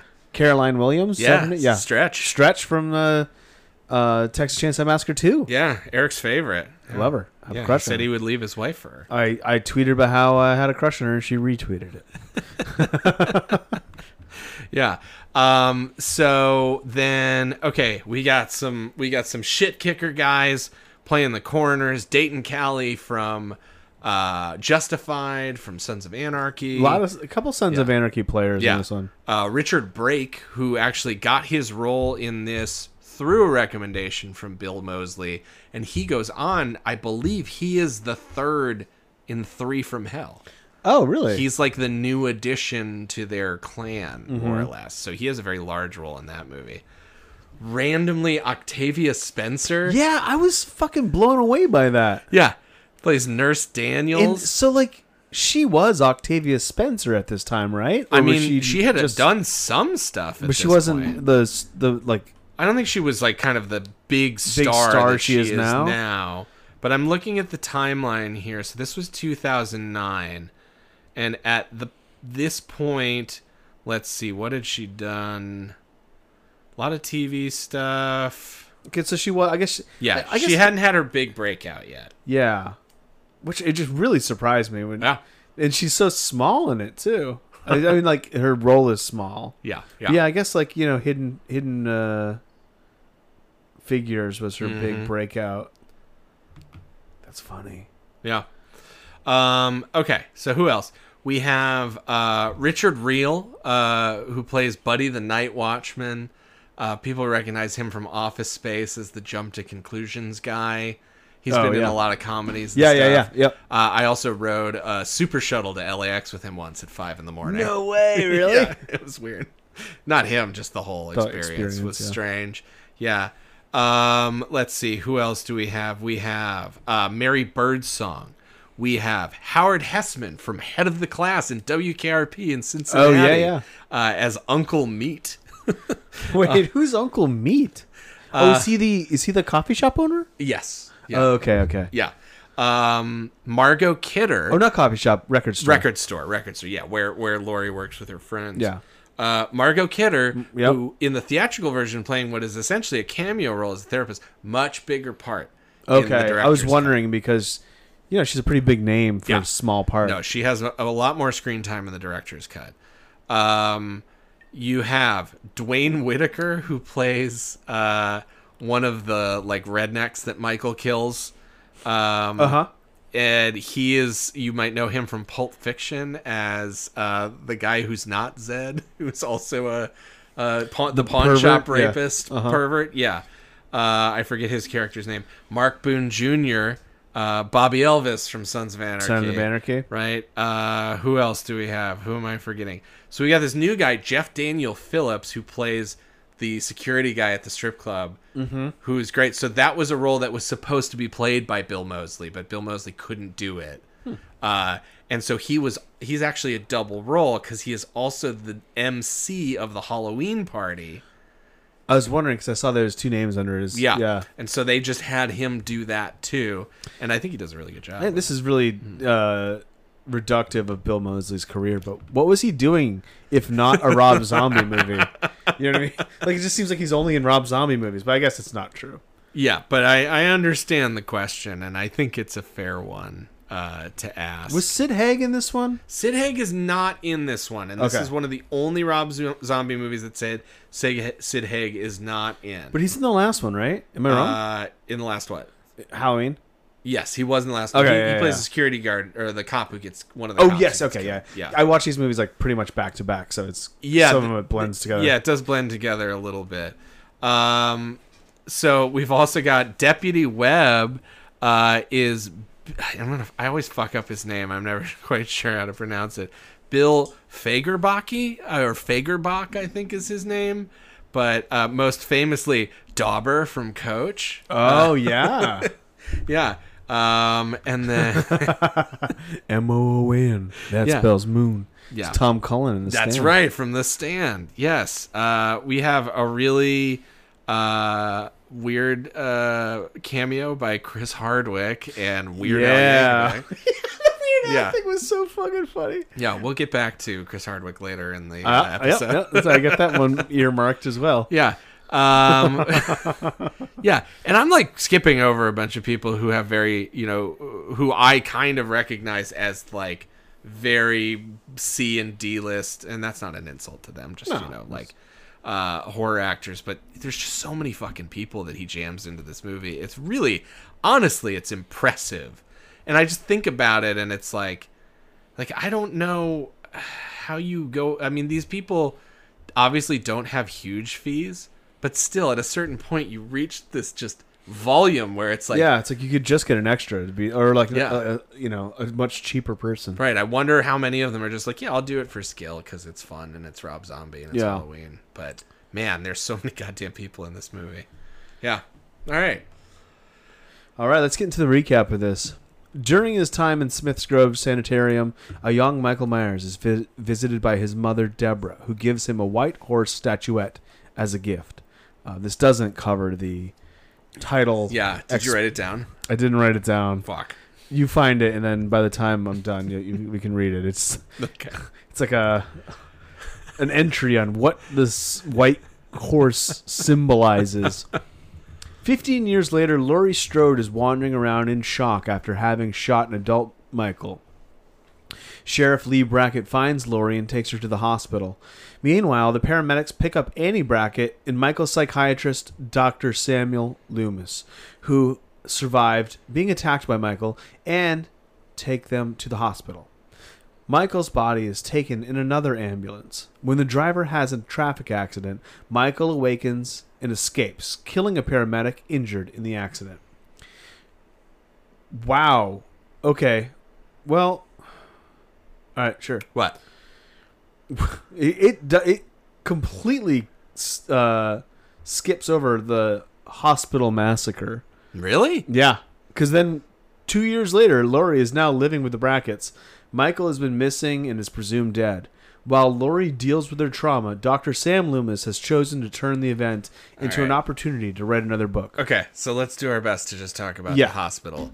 So this is revealed to be a dream sequence. Yes. Which we will talk about. But it's essentially kind of like it's like the first 20 minutes of the movie. Yeah, and it's like an allusion or sort of a nod to Halloween 2. Yeah. The original, right? Yeah. So what? She wakes up in the hospital. She wakes up. She goes to like the nurse's station where we see Octavia Spencer. She limps all the way to Annie's room. Yeah. Just to like be near Annie and to like kind of cry and apologize. Yeah, and that's where we see that Annie's still alive. Right. And then Michael arrives. Yeah. And starts fucking offing people. Fucking destroying people. Like absolutely. That's when my wife was like, "This isn't even fun to watch." Yeah. No, he's just. Yeah, so he like really stabs the shit out of Octavia Spencer. Like gets her right in the face. Yeah. Like, her face is like split open. It's super brutal, yeah. Super brutal. Yeah, because she comes around the corner, right? And she's got just like a fucking knife hole in her nose or whatever. Yeah. Mm-hmm. Like he's already stabbed her once in the face and she's like completely dazed. Yeah, it's super fucked up. So Laurie goes on the run. She runs down a long stairwell, discovers a bunch more bodies. Yep. Makes her way outside, right? It's pouring rain. Mm-hmm. Gets to the security shack where we mentioned... Not before she has to crawl over a pit of dead bodies. Oh, right. Which is never really explained. Yeah, that isn't. I mean, I guess it's a dream sequence, so it doesn't really need to be. And then that guy, I can't remember his name. The Jump to Conclusions guy is killed by Michael. Mm-hmm. And then... what happens to her? Does she just... So she's just like hiding in this tiny little security shack while he's basically like breaking it down. Yeah. And then how does it resolve? She just wakes up in bed? She gets out, and I think he gets in, or she jumps out, and then he's about to stab her, and then she wakes up. Yeah. Okay. All right, so then 2 years later, she's living with the Bracketts. Michael has been missing and is presumed dead. While Laurie deals with her trauma, Dr. Sam Loomis has chosen to turn the events into an opportunity to write another book. Elsewhere, Michael, who is still alive and living as a drifter, has been having visions of his mother's ghost in a younger version of himself, who instruct him to reunite with Laurie. Michael arrives at a farm and kills the owners before he sets off for Haddonfield. As Michael travels to Haddonfield, Laurie begins having hallucinations that mirrored Michael's past. Her hallucinations also begin to include her acting out Michael's murders. Meanwhile, Loomis goes on tour to promote his book, only to be criticized by the public, who blame him for Michael's actions and for exploiting the deaths of Michael's victims. When Loomis's book is released, Laurie discovers that she is really Angel Myers, Michael's long-lost sister. She goes to a Halloween party with her coworkers, Maya and Harley, to escape how she's feeling. Michael appears at the party and kills Harley, then goes back to the Brackett house and fatally wounds Annie. When Laurie and Maya return to the house, they find Annie, who dies in Laurie's arms. Michael kills Maya, and then comes after Laurie, who manages to escape. Sheriff Brackett arrives home and finds his daughter dead. Laurie flags down a car, but Michael kills the driver and flips the car over, with Laurie still inside. Michael then takes the unconscious Laurie to an abandoned shed. Laurie awakens to her hallucinations with Deborah, seen by both her and Michael, who asks for her to call her Mommy. The police discover Michael's location and surround the shed. Loomis arrives and goes inside to try to reason with Michael, but when he Jesus fucking Christ. But when he tries to resuscitate Laurie from her hallucinations, Michael grabs Loomis and stabs him to death, before being shot through the cabin window by Brackett and impaled on a rake. Apparently released from her visions, Laurie walks over to Michael and stabs him to death with his own knife. The shed door opens and Laurie walks out, wearing Michael's mask. Later, Laurie sits in isolation in a psychiatric ward, grinning as Deborah's ghost approaches with the white horse. Okay, and the white horse, at the beginning, we get a card. Says white horse linked to instinct, purity, and the drive of the physical body to release powerful and emotional forces, like rage with ensuing chaos and destruction. Excerpt from the Subconscious Psychosis of Dreams. Well, thank you for that. Uh-huh. Okay. Blood and Guts check. Do you want to go first or you want me to go first? Well, you go first this time. This is my first time seeing it. All right, you went first last time. You should go first again. Are you sure? Yeah. No, I was just like, I didn't want to be on record as saying something incorrect. That would have driven me insane. So this was my first time watching this one. I had really high hopes coming off of the last one, and honestly, I've been peeking around at other people's lists of the rankings of where this series, and in a few of them, 2 ranked above 1. Okay. In that I read it's more of an unbridled Rob Zombie movie. That is true. That is true. Unfortunately for me, it is too much of an unbridled Rob Zombie movie. Mm-hmm. And I found it to be way less focused. Yeah. And kind of a two or three steps away from what I enjoy about the first one. Sure. And the rest of the series as a whole. So yeah, that's kind of where I wanted. Okay, sorry. I was looking at my notes. Yeah. Also, I loved the first 20 minutes, and then I felt like it really deviated from there. Yeah, it sucks when you find out that the part that you've just really enjoyed is all a dream sequence. Yeah, exactly. Before I go, because I watched a different movie than you did, right? Mm-hmm. So I watched Rob Zombie's director's cut of this, which is, I think, 20 minutes longer. And funny enough, to the best of my knowledge, contains no additional gore or violence. Yeah, the violence is fucking crazy in this movie. Which, it's like, I am honestly shocked that the theatrical version of this movie got an R rating. Yeah. It is... Well, I guess I'll just say this now because we're talking about it now. I was going to talk about it later. I would say outside of Brandon Cronenberg's Possessor, this is maybe the goriest movie I've watched in the last few years. I think so too. Yeah. And so sorry, you haven't gotten to your thoughts yet. No, I don't want to, but go ahead. But this ties into it because, like I said, my wife was like, "This is too much," and to that I thought, Yeah, it is. I want to see how this sustains for the rest of it, because at that point, in the 20-minute mark, before it's a dream sequence, I was like, is this just going to be this relentless Michael destroying everybody to get to Laurie, and it's just a big cat and mouse chase? And I was like, actually, I'm fucking really into that idea. Like, how, like, yeah, all right, beat me up. And then it just doesn't do that. Fine. Yeah, it goes in a pretty different direction. Yeah.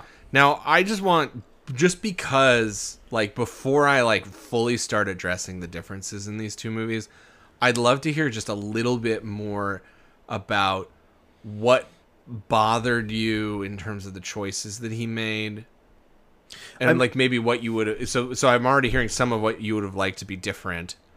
But do you want to expound any more on what didn't work for you? Okay, yeah. So some of the things, I think it's funny that the teenage girls in this movie all have the same aesthetic and taste as Rob Zombie, like Alice Cooper posters and like knitted hats. Yeah, and like Scout Taylor Compton's hair is slowly dreading and getting just as shitty as his and his wife's. Exactly. Yeah. The white horse stuff I thought was pretty cheesy, and like, of course, he has to shoehorn Sherry Moon in there some more. Right. I'm just quickly looking through to see what else there is. I hated the look of Drifter Michael Myers. Okay. Who just looked like a wrestler. Like, now he's like full wrestler mode. Sure. He has like a robe, even like a Ric Flair robe. Like, like a Grim Reaper's robe. Yeah, because for most of this movie, he does not wear a mask. Yeah. And I'm curious about how... What? No. Oh, I was just saying, sorry, finish your thought. I just remembered tonight. That's actually... And then the other thing that I didn't like was the huge character shift of Loomis. Whereas, like, in the first one, I'm like, oh, I like him. Yeah. He seems like a good doctor. Mm-hmm. And in this one, he's like unbridled asshole. Yeah. And also, authors riding to book signings in a fucking limo? Hey, it's a big book signing. Yeah, I guess so, at the bookstore in Haddonfield. Yeah. Yeah, so that was actually Malcolm McDowell's pitch. Oh, really? Yeah, for Loomis to go down this road in the movie. Huh. Which is like, all right, well, that's fun, but also I don't know that it's a little bit of a 180. Not a total, you know what, though? I think he is a little bit, like, he smacks of a little cheesiness in the first one. Sure. At times, but it's still like a pretty jarring shift to just like full on dick. Now, the thing I don't know is, I know there is a lot more added to Loomis's subplot in the director's cut. And I didn't feel quite as strongly about that as you did, and I wonder if it's because he just gets developed a little bit. Maybe so, yeah. Because he does have, even though he's kind of a dick to his assistant, and he is a little bit, he's pretty sleazy, and he constantly hits this note in the director's cut of, it's like, why is everyone so mad at me? I don't get he kind it. of gets that in this one too. Yeah, where it's like, okay, well, at least he doesn't, like, he's not evil, you know, he's not like trying to hurt people. He's just like, what? I'm just like, I wrote a book. What's the big deal? Right. Okay. So before I give my thoughts on the movie, let me try to address some of the differences in the director's cut. Okay. Mm-hmm. Are you sure? Mm-hmm. You seem tentative. You seem like maybe you don't want to hear about the director's cut. Are you being serious? Or are you fucking with me? I'm mostly fucking with okay. You. In fact, yes, I am just fucking with you. Yeah, you're saving face now. No, I was fucking with you. I was hoping you'd play along a little bit, but, it didn't work out. Okay, so the director's cut, I overshot a little bit. It's 14 minutes longer than the original. I'm out. So, from the bird's eye view, the big thing that it does is it changes Laurie's story. Okay. And when I talked about it being a dark, depressing, sort of almost a slog of a movie to get through, what I remember of the theatrical cut and what I've seen on, reading people's comments on the differences in this one, in what you watched, she's like trying to get her shit back together. Yeah. and it's going along okay, and she's got a life, and you know, she's rebuilding. It's tough, whatever. And then essentially the angel stuff gets out, and Michael shows up, and it's like, well, it's all fucked. Yeah. Right? So in the director's cut, nothing is ever okay. Okay. Like, from the very beginning, she is having a really hard time. She's having intrusive thoughts constantly. She is heavily, heavily medicated. She is fighting constantly with Annie. Yeah, there is tension in the director's theatrical cut. So in this one, they are full on like screaming at each other. Okay. Like there are multiple fights that the two of them have, and it's like it leaves a very sour taste in your mouth, and it like makes sense, but it's really unpleasant because it's just like, yeah, it's like her only friend who survived this whole thing, and they just fight with each other all the time.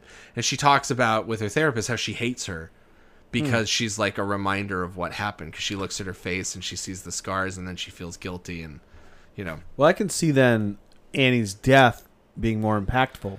So Annie's death is wrung out for a lot of drama, most of which works and is very tough and very sad.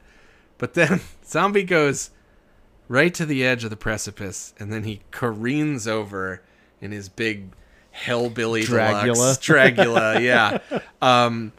He actually uses real life childhood videotapes of Danielle Harris. What? That like flash and intercut with Brad Dourif weeping as he is like dealing with the death of his daughter, and then we see like 5-year-old Danielle Harris like waving at the camera and like blurry VHS footage, and it's just like, all right, this is too much, man. Yeah. Like, but it is like this movie in the director's cut fully fucking just languishes in pain. Okay. It's like you are just kind of again that idea of feeling beat up, where it's just like Laurie is never okay. There is no point in the movie when you're like, she might be all right. It's like, no, her life is already ruined by this. Oh, wow. That's interesting, though. Yeah. It's sort of like where the next Halloween goes. Yeah. In a way. Okay, sorry. Yeah, continue with your... So there's some other stuff. How much of Michael's face do you see in the theatrical version? I don't think a ton. I think you see like a little bit in silhouette. Yeah, like you in see shadow. like his beard, right? Yeah, and you see a little... So in the director's cut, you just fully see his face. Really? Yes. And he talks. No. Yes. What does he say? He screams "die" when he kills Loomis at the end of the movie. Oh, wow. Yeah. Like you see his face, he throws him through so the ending of the movie is actually quite different. Okay. It still takes place in the same setting. They get to this shack. There's the showdown. Sherry Moon Zombie is there. Loomis shows up. He runs in. But then at that point, what happens is Loomis is trying to negotiate with Michael. It fails, as you would expect. Michael throws him through the wall of the shed and out into the field. Mm-hmm. Then comes out, face fully exposed and lit. So you're just looking at Tyler Mane with a beard. Okay, so they don't make him up to be like monstrous at all? No, it's just Tyler Mane with his beard. Screams "die" and stabs him in the chest. Also, he does a lot of... does he make a lot of noise during the kills in the theatrical version? Not in a way that stood out to me. Okay, because noticeably in the director's cut, you can almost feel Zombie building up to having him talk. Okay. Like he makes like grunts and guttural noises and almost like, like does stuff like that.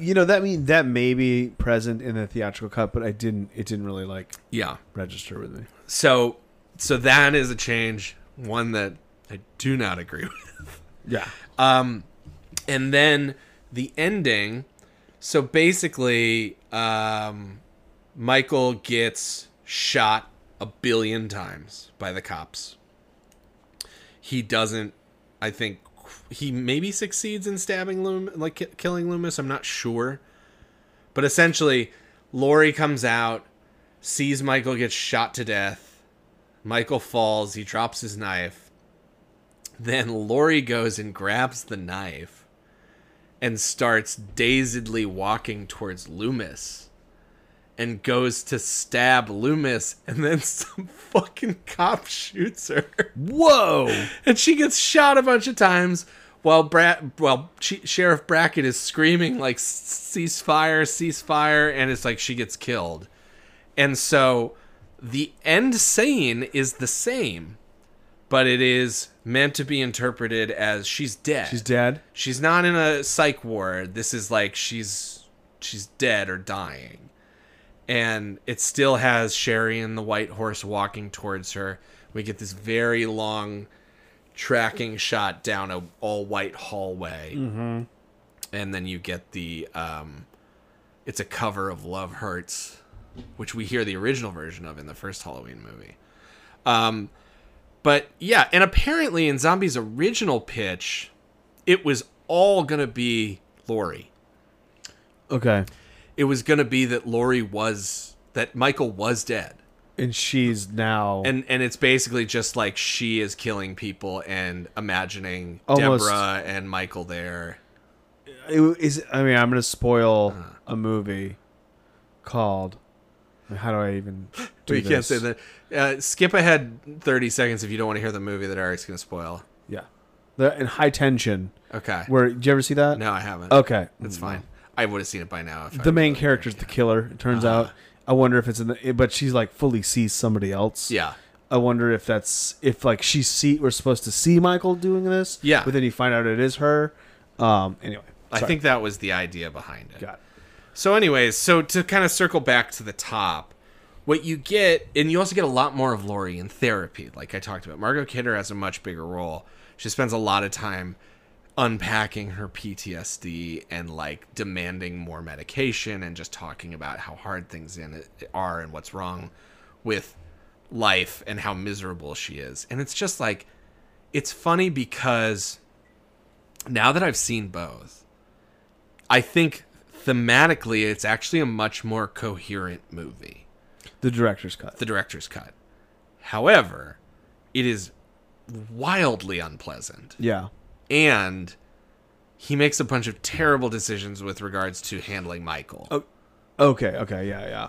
I was going to say, I don't think the theatrical cut is wildly unpleasant in that way, but I think it's wildly tonally different in a way that I did not enjoy. Like we said it before, that like Psycho Billy in the middle of it. Everything is fucking Rob Zombie. All of a sudden it's like, wow, it's a Rob Zombie music video. This is like what you think of when you think of Rob Zombie.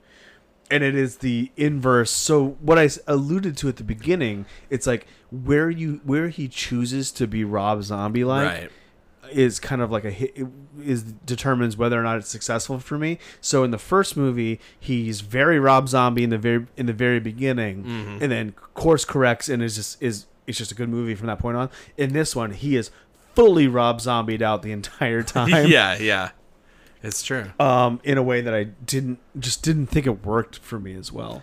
Yeah, I mean, I think that's very fair. And yeah, I mean, I think really, like, let's do this, because I think everything I have left to say, I want to kind of say in my final rating. Yeah, I actually don't have that much more written down. I did want to call out that, like, it's funny because I think it makes more sense popping up in the theatrical version because it's like fun, but in the director's cut, it kind of sticks out like a sore thumb. But the party sequence, it's just like Matt and I were watching the movie, and I said confidently, I was just like, I don't think any Halloween party this cool has ever actually happened in real life. Yeah, I was thinking that too. Like it's like arguably a $50,000 to $100,000 production. Yeah. Like there are giant animatronic Halloween monsters, and it's like all set design, and it's so fucking cool. I will say were you there the time? So I'm sort of in a band right now. I was in a band called Wreck of the Zephyr. I said it slowly so people understand me. Wreck of the Zephyr. And then for Halloween time, we would turn into Glenn, which is a Misfits cover band. Yeah, I saw you guys once. Was it at the... There was one time we did it at a prop house or like a set house where the people had like backdrops and sets. I was not there for that, yeah. And that was in basically in this neighborhood. Okay. And they went all out. They had like go-go dancers. They had murder clowns, like horror clowns walking around, scaring people in a bar and stuff. Yeah. It was crazy. It reminded me a little bit. Okay, yeah. Not as picture perfect as. I mean, I've been to 3 Maroon 5 Halloween parties. What? Yeah. Oh yeah, didn't you take a shit in Adam Levine's bathroom? Yeah, I did that once too. Yeah, I went to his house. I mean, I went to his house once. Why do you know Adam Levine? So my best friend from high school, his older brother, who's also a friend, is one of Adam Levine's best friends. Okay. Just randomly, they met when this guy moved. His name's Sam, when he moved to LA. And I don't remember the whole story, but essentially, like, he just met the Maroon 5 guys, and then he and Adam became super tight. And now he's like his, he's not his assistant, he's like his, it's in essence like a butler, more or less. Like, he takes care, like, he basically takes care of the house. He runs the house, he's like house staff. Yeah, he's like the main guy. Yeah. But he's also like one of his best friends. And so, yeah, one time I went over to Adam Levine's house to watch a Lakers game, and it was me and Sam and Isaac and Adam Levine. How is Adam? I mean, you can tell me off air. He's fine. I mean, he's a giant celebrity, so he's a little detached from reality. He seems like a perfectly nice guy. I mean, he's just like a very like kind of LA bro type of dude. He's friendly, you know. We putted on his putting green. I got to see his car elevator. His house must be fucking wild. Yeah, well, he never stays in one for more than like 6 months. Of course. The last one that I saw was the one he's been in the longest. He keeps buying houses, spending tens of $millions on renovating them, and then moving out before the renovations are done. So he currently lives in Ben Affleck and Jennifer Garner's old house. Is it like in the hills? It's in Bel Air. Okay. Or no, it's in Brentwood. This one's in Brentwood. Yeah, the old one was in Bel Air. Wow. Yeah. Anyways, Halloween 2. Yeah. So I've been to 3 of those parties, and like the production value is there, but like the style isn't there. Yeah. Because it's Maroon 5. It's not Rob Zombie. I bet Rob Zombie throws a fucking great Halloween party. Or does he throw one at all? Does he just? No, probably not. He probably just like watches. Drink cider with Sherry Moon on the farm. Let's like watch movies. And they like pet pigs that they rescued from a farm. Yeah. So you never said what you think about this movie. That's a great point. Well, I kind of did. It's punishing. I mean, it is... I really think... I mean, at this point, unless there's anything else you want to say, I think we can roll into superlatives, and I will say everything I think about it in my final rating. Okay, yeah, that makes sense. I mean, perhaps that's the way we should do things all the time. No, I can't. I can't hold on to stuff for that long. Let me pull up. Here we go. People who died. We are scrolling down, and okay. We got the 2 coroners in the car. Gruesome fucking deaths. Holy shit. We didn't talk about the one guy's face. The one guy's fit. The guy from the Sons of Anarchy. Yeah. His face is fucked up. Yeah. It's like a very violent head-on collision. What do they hit? A deer? A cow. A cow. That's right. That's probably another PETA thing. But yeah, his face is totally destroyed. Yeah. It's all mushed up, and it's like they probably looked at real pictures of car crashes and replicated that. Yeah, because I've never seen anything quite exactly. like that. Before. It's so like, I don't seek this shit out at all. Yeah. I'm not like an actual real gore person, but at any times that I've stumbled upon actual pictures, it's like it doesn't make sense to look at. Yeah, there's an almost unreal quality to it, and that's the way this was. It didn't make sense what we were looking at. It didn't resemble a human form. Yeah, and it's on screen just long enough that you get to take it in, but you don't get time to sort it all out. You're like, wait, what? Yeah. What? And then the other guy gets his fucking head sawed off. Yeah, sawed off basically with a shard of glass. Yeah, and like tendons and arteries and everything. It's gross. Yeah, it's gnarly as fuck. Octavia Spencer, Yeah. Another unnamed nurse gets her eyes gouged out. Buddy, who the guy who tries to help in the guard shack, gets hacked in the back with a fire axe. Floyd gets impaled on some deer antlers. Yeah. Floyd is the Sons of Anarchy guy, I believe. Yeah, Bobby Elvis. Mark Boone Jr. Sherman Benny. I don't know who that is. Because his eyes slit and stabbed 5 times. Jazzleen Benny also gets stabbed. Jazzleen. Howard Boggs. These are like fucking such Rob Zombie names. Choke slammed, skull crushed. Oh, he's the like strip club guy. No, that's Big Lou. Lou Martin, that's him. But Howard must be is he the other guard at the strip club? Yeah. Arm broken, head smashed, Misty Dawn, head bashed against a wall, Wolfie stabbed in the back while peeing, Harley David gets strangled, Deputy Andy Neal neck snapped, Maya gets stabbed in the chest, Annie Brackett gets fucking stabbed, blood everywhere. Oh god, yeah, the interior of that bathroom. So gruesome. All the blood on the tile and everything. It's very, yeah. You can tell he thought about this stuff. That driver who tries to help Laurie gets thrown through the windshield. Loomis gets stabbed. Stabbed 12 times until brain exposed. Stabbed in the gut in the unrated cut. And then Michael Myers, finally. I'll go first. My favorite death was one of the more viscerally brutal ones, and it's Big Lou getting his head stomped. The head stomping is just fucking gross. It goes on for so long. You really it's squishy and feels realistic. It's really effective. And again, the sound design. That was the thing my wife called out. She's like, the sound on this is just like, I don't know what it is. It's just too much. Yeah, it's really horrifying. Yep. Man, that's a good one. I will go with the coroner head decapitation, because he also, that whole scene, I mean, I'm sure that Jess had a really hard time. It's so unpleasant to watch because he goes through like a very long sequence of shots where he's clearly just been critically injured in the crash. Yeah, and his like jaw is broken or something. So he can't really move his mouth right. And he's just moaning and going like, oh God, and like begging for help. And before that, he's talking about how he wants to fuck the dead girl in the back. Yeah. Like the girl from the first movie, Linda. Yeah, I meant to ask you, does the other guy tell a joke right before they crash? Yes, he does. Yeah. Is it the same horrible joke? Jam jelly joke. Yep. Yeah.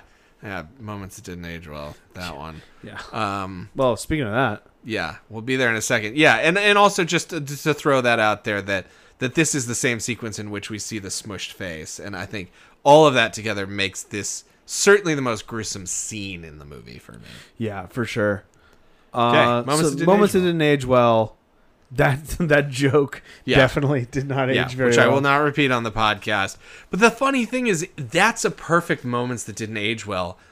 Because when we were in college, those kinds of jokes were like all the rage. Yeah, like dead baby jokes. Dead baby jokes. Yes, absolutely. Like domestic abuse jokes. Yeah. And it's exactly the kind of thing that people like me, like smart, edgy, white boys would just be like, oh yeah, I tell this joke. I would never do anything like that. Exactly. But isn't it shocking to hear this? Yep. And it's like, and I feel like those are just the people who like make their life on like 8chan now or whatever. Right. And I made a fucking movie like that. Like Yeti, A Love Story is like full of shit. Not like that specifically, but like edgy. Like I can say this because I don't really believe it. Yeah, exactly. I believe in good things, so I can say the bad thing. And it's like, no. Yeah. And then, also the appearance of Chris Hardwick, who is so jarring. Is very jarring because thankfully we don't see Chris Hardwick much anymore. No. Weird Al was weird in that role, but he wasn't off-putting like seeing Chris Hardwick. No. Chris Hardwick, Go away, Chris. Did they still have a podcast? I don't know. Yeah. I stopped. I disliked Chris Hardwick for so long. Yeah. That even when those allegations came out, which seemed pretty I don't know. I won't. Whatever. I was like, yeah, okay, that makes sense. Mm-hmm. I not to pat myself on the back, but there's a lot of people who have been outed, of being bad that I just have always disliked. So I'm like, I knew something was wrong with it. Yeah, exactly. Yeah. Mm-hmm. Yeah. So yeah, I've always kind of just disliked that. I've heard he's a dick too. So sure. All right. Okay, and then on the John Carpenter fear meter, this one's definitely a lower number than the last. It's certainly hard to watch. Yeah, agreed. But yeah, it's not super scary in many moments. The opening, the hospital stuff is pretty scary. And I'll say, like Michael at the house, when he finally gets to the house and he gets to Annie and he gets to Maya, like that stuff's pretty creepy. Yeah. It's like a 5-ish, probably. Yeah, 5 sounds about right to me. Yeah. All right. Cool. There you have it. Finally, Marry, Fuck, Kill on this jumbo-sized episode. Yeah. We had to cut a segment. We're saving it for later. We're saving it because we just don't want to go an hour, 2.5 hours long. Wow, it's late. I got to go home and watch fucking Good Will Hunting for class. So lame. I got to edit the rest of this podcast and write an episode description. Fun. You're a hero. All right. Okay. See, you've set the precedent that you just will talk for a long time about your final thoughts on this movie. So I can't do that. You don't have to do what I do. Interest. It's okay. But I was saying, I wrote to myself sometime during the middle of this movie that this is either a terrible movie or a brilliant movie. And I couldn't really tell which. Yeah. For a long time, but it is pure, uncut Rob Zombie, and for that I respect it. But I don't enjoy it. Maybe like the first one, it'll age well for me, and I can watch it again some other time, and I'll be like, hey, you know what? That's some. I don't really suspect that's the case. For me. But I really am torn between a fuck and a kill. It's on the cusp. Sure. And right now, my feelings thinking back on it aren't as negative as I kind of anticipated. So I think I'm going to go on the fuck side. Okay. I'm not willing to cut this movie out of my life for good. I'd like to watch it again at some point. You should watch the director's cut. See what I would like to watch it. Actually, would like to watch the director's cut. So for me, it's going to be a fuck. Okay. That makes sense. Yeah, so I said most of the descriptors that I wanted to about the movie, but yeah, my feelings about it were like the same kind of conflicted Rob Zombie feelings that we talked about going into the first one, but they weren't resolved in such a clean way. Where I watched the first one, I was like, you know what, this is actually good. And I was like, fuck the haters, you know? This was like, oh boy, this is hard to kind of parse out because it is a really, I mean, Christ, like we've talked about on this podcast before, the idea of having like a point of view and like a personal sense of style. And Jesus, I mean, of course, like this guy has that in spades, right? Yeah. Like, and this movie is so unapologetically like opinionated and sort of distinct, and especially in watching the director's cut, you know, he really swings for the fences. And I'm going to say that the things that he totally whiffs on, the Sherry Moon and the horse stuff, occasionally is interesting. Looks cool sometimes. But it's just like... But it's like kind of based on... It's just like... Yeah. And the thing is, like, I think he reached for more depth than he should have. You know? And that's what happens when you take a big swing and you miss. Right? He tried to pull off something that at least when he was making this movie, he was not in a position to pull off. But when you look at this in the grand scheme of... It was an incredibly troubled production. That's something I didn't get around to talking about. But, like, they were rained out like half the time they were supposed to shoot. Oh, man. So they were like super delayed, way backed up. You know, he was getting hamstrung by the Weinsteins. He had like 3 weeks to write and put the whole thing together. And the fact that all of that happened, and it was a famously troubled production with a bunch of interference and a lot of fighting and a lot of problems. And apparently people were crew was like stealing money from the budget and stuff. And wow. It's like the whole thing was apparently a fiasco. And the fact that this is the movie that he made, I mean, this guy's a force of nature. There's no way around that. But it's like, you know, there are a lot of sort of exploitation schlock directors and things like that you'd say the same thing about, and it's like, it doesn't mean the movies are good, but it does make them, you know, impressive in a way. And I think watching the director's cut, like, it is an impressive movie. It's just not very enjoyable. And that's kind of what I look for most of the time when I'm watching movies, is to enjoy them. And some people don't. Some people like slogging through the depths of humanity. It's not really my thing. But again, I respect it. And so at the end of the day, I think he made a really notable, respectable Halloween movie that feels almost nothing like a Halloween movie. Yeah, it really doesn't. Like, truly, it's just a completely different animal.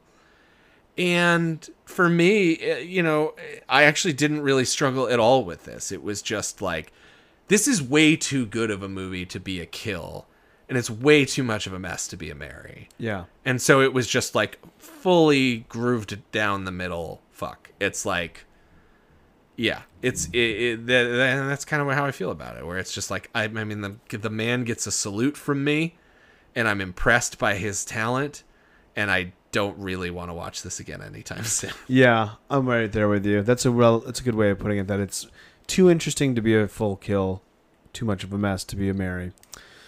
All right, there you have it, guys. Those are our thoughts on the 2 Rob Zombie Halloween movies. Next week, we'll be back with just one movie.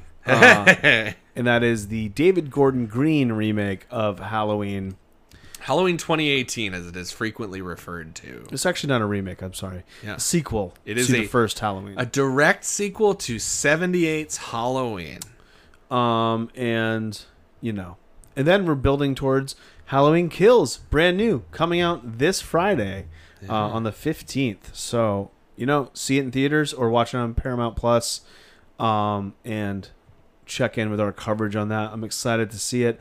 Probably will be my first movie theater experience since the start of the pandemic. So that's noteworthy. Pretty exciting, yeah. You can follow us on our socials. It's at KillstreakPod on Instagram and Twitter.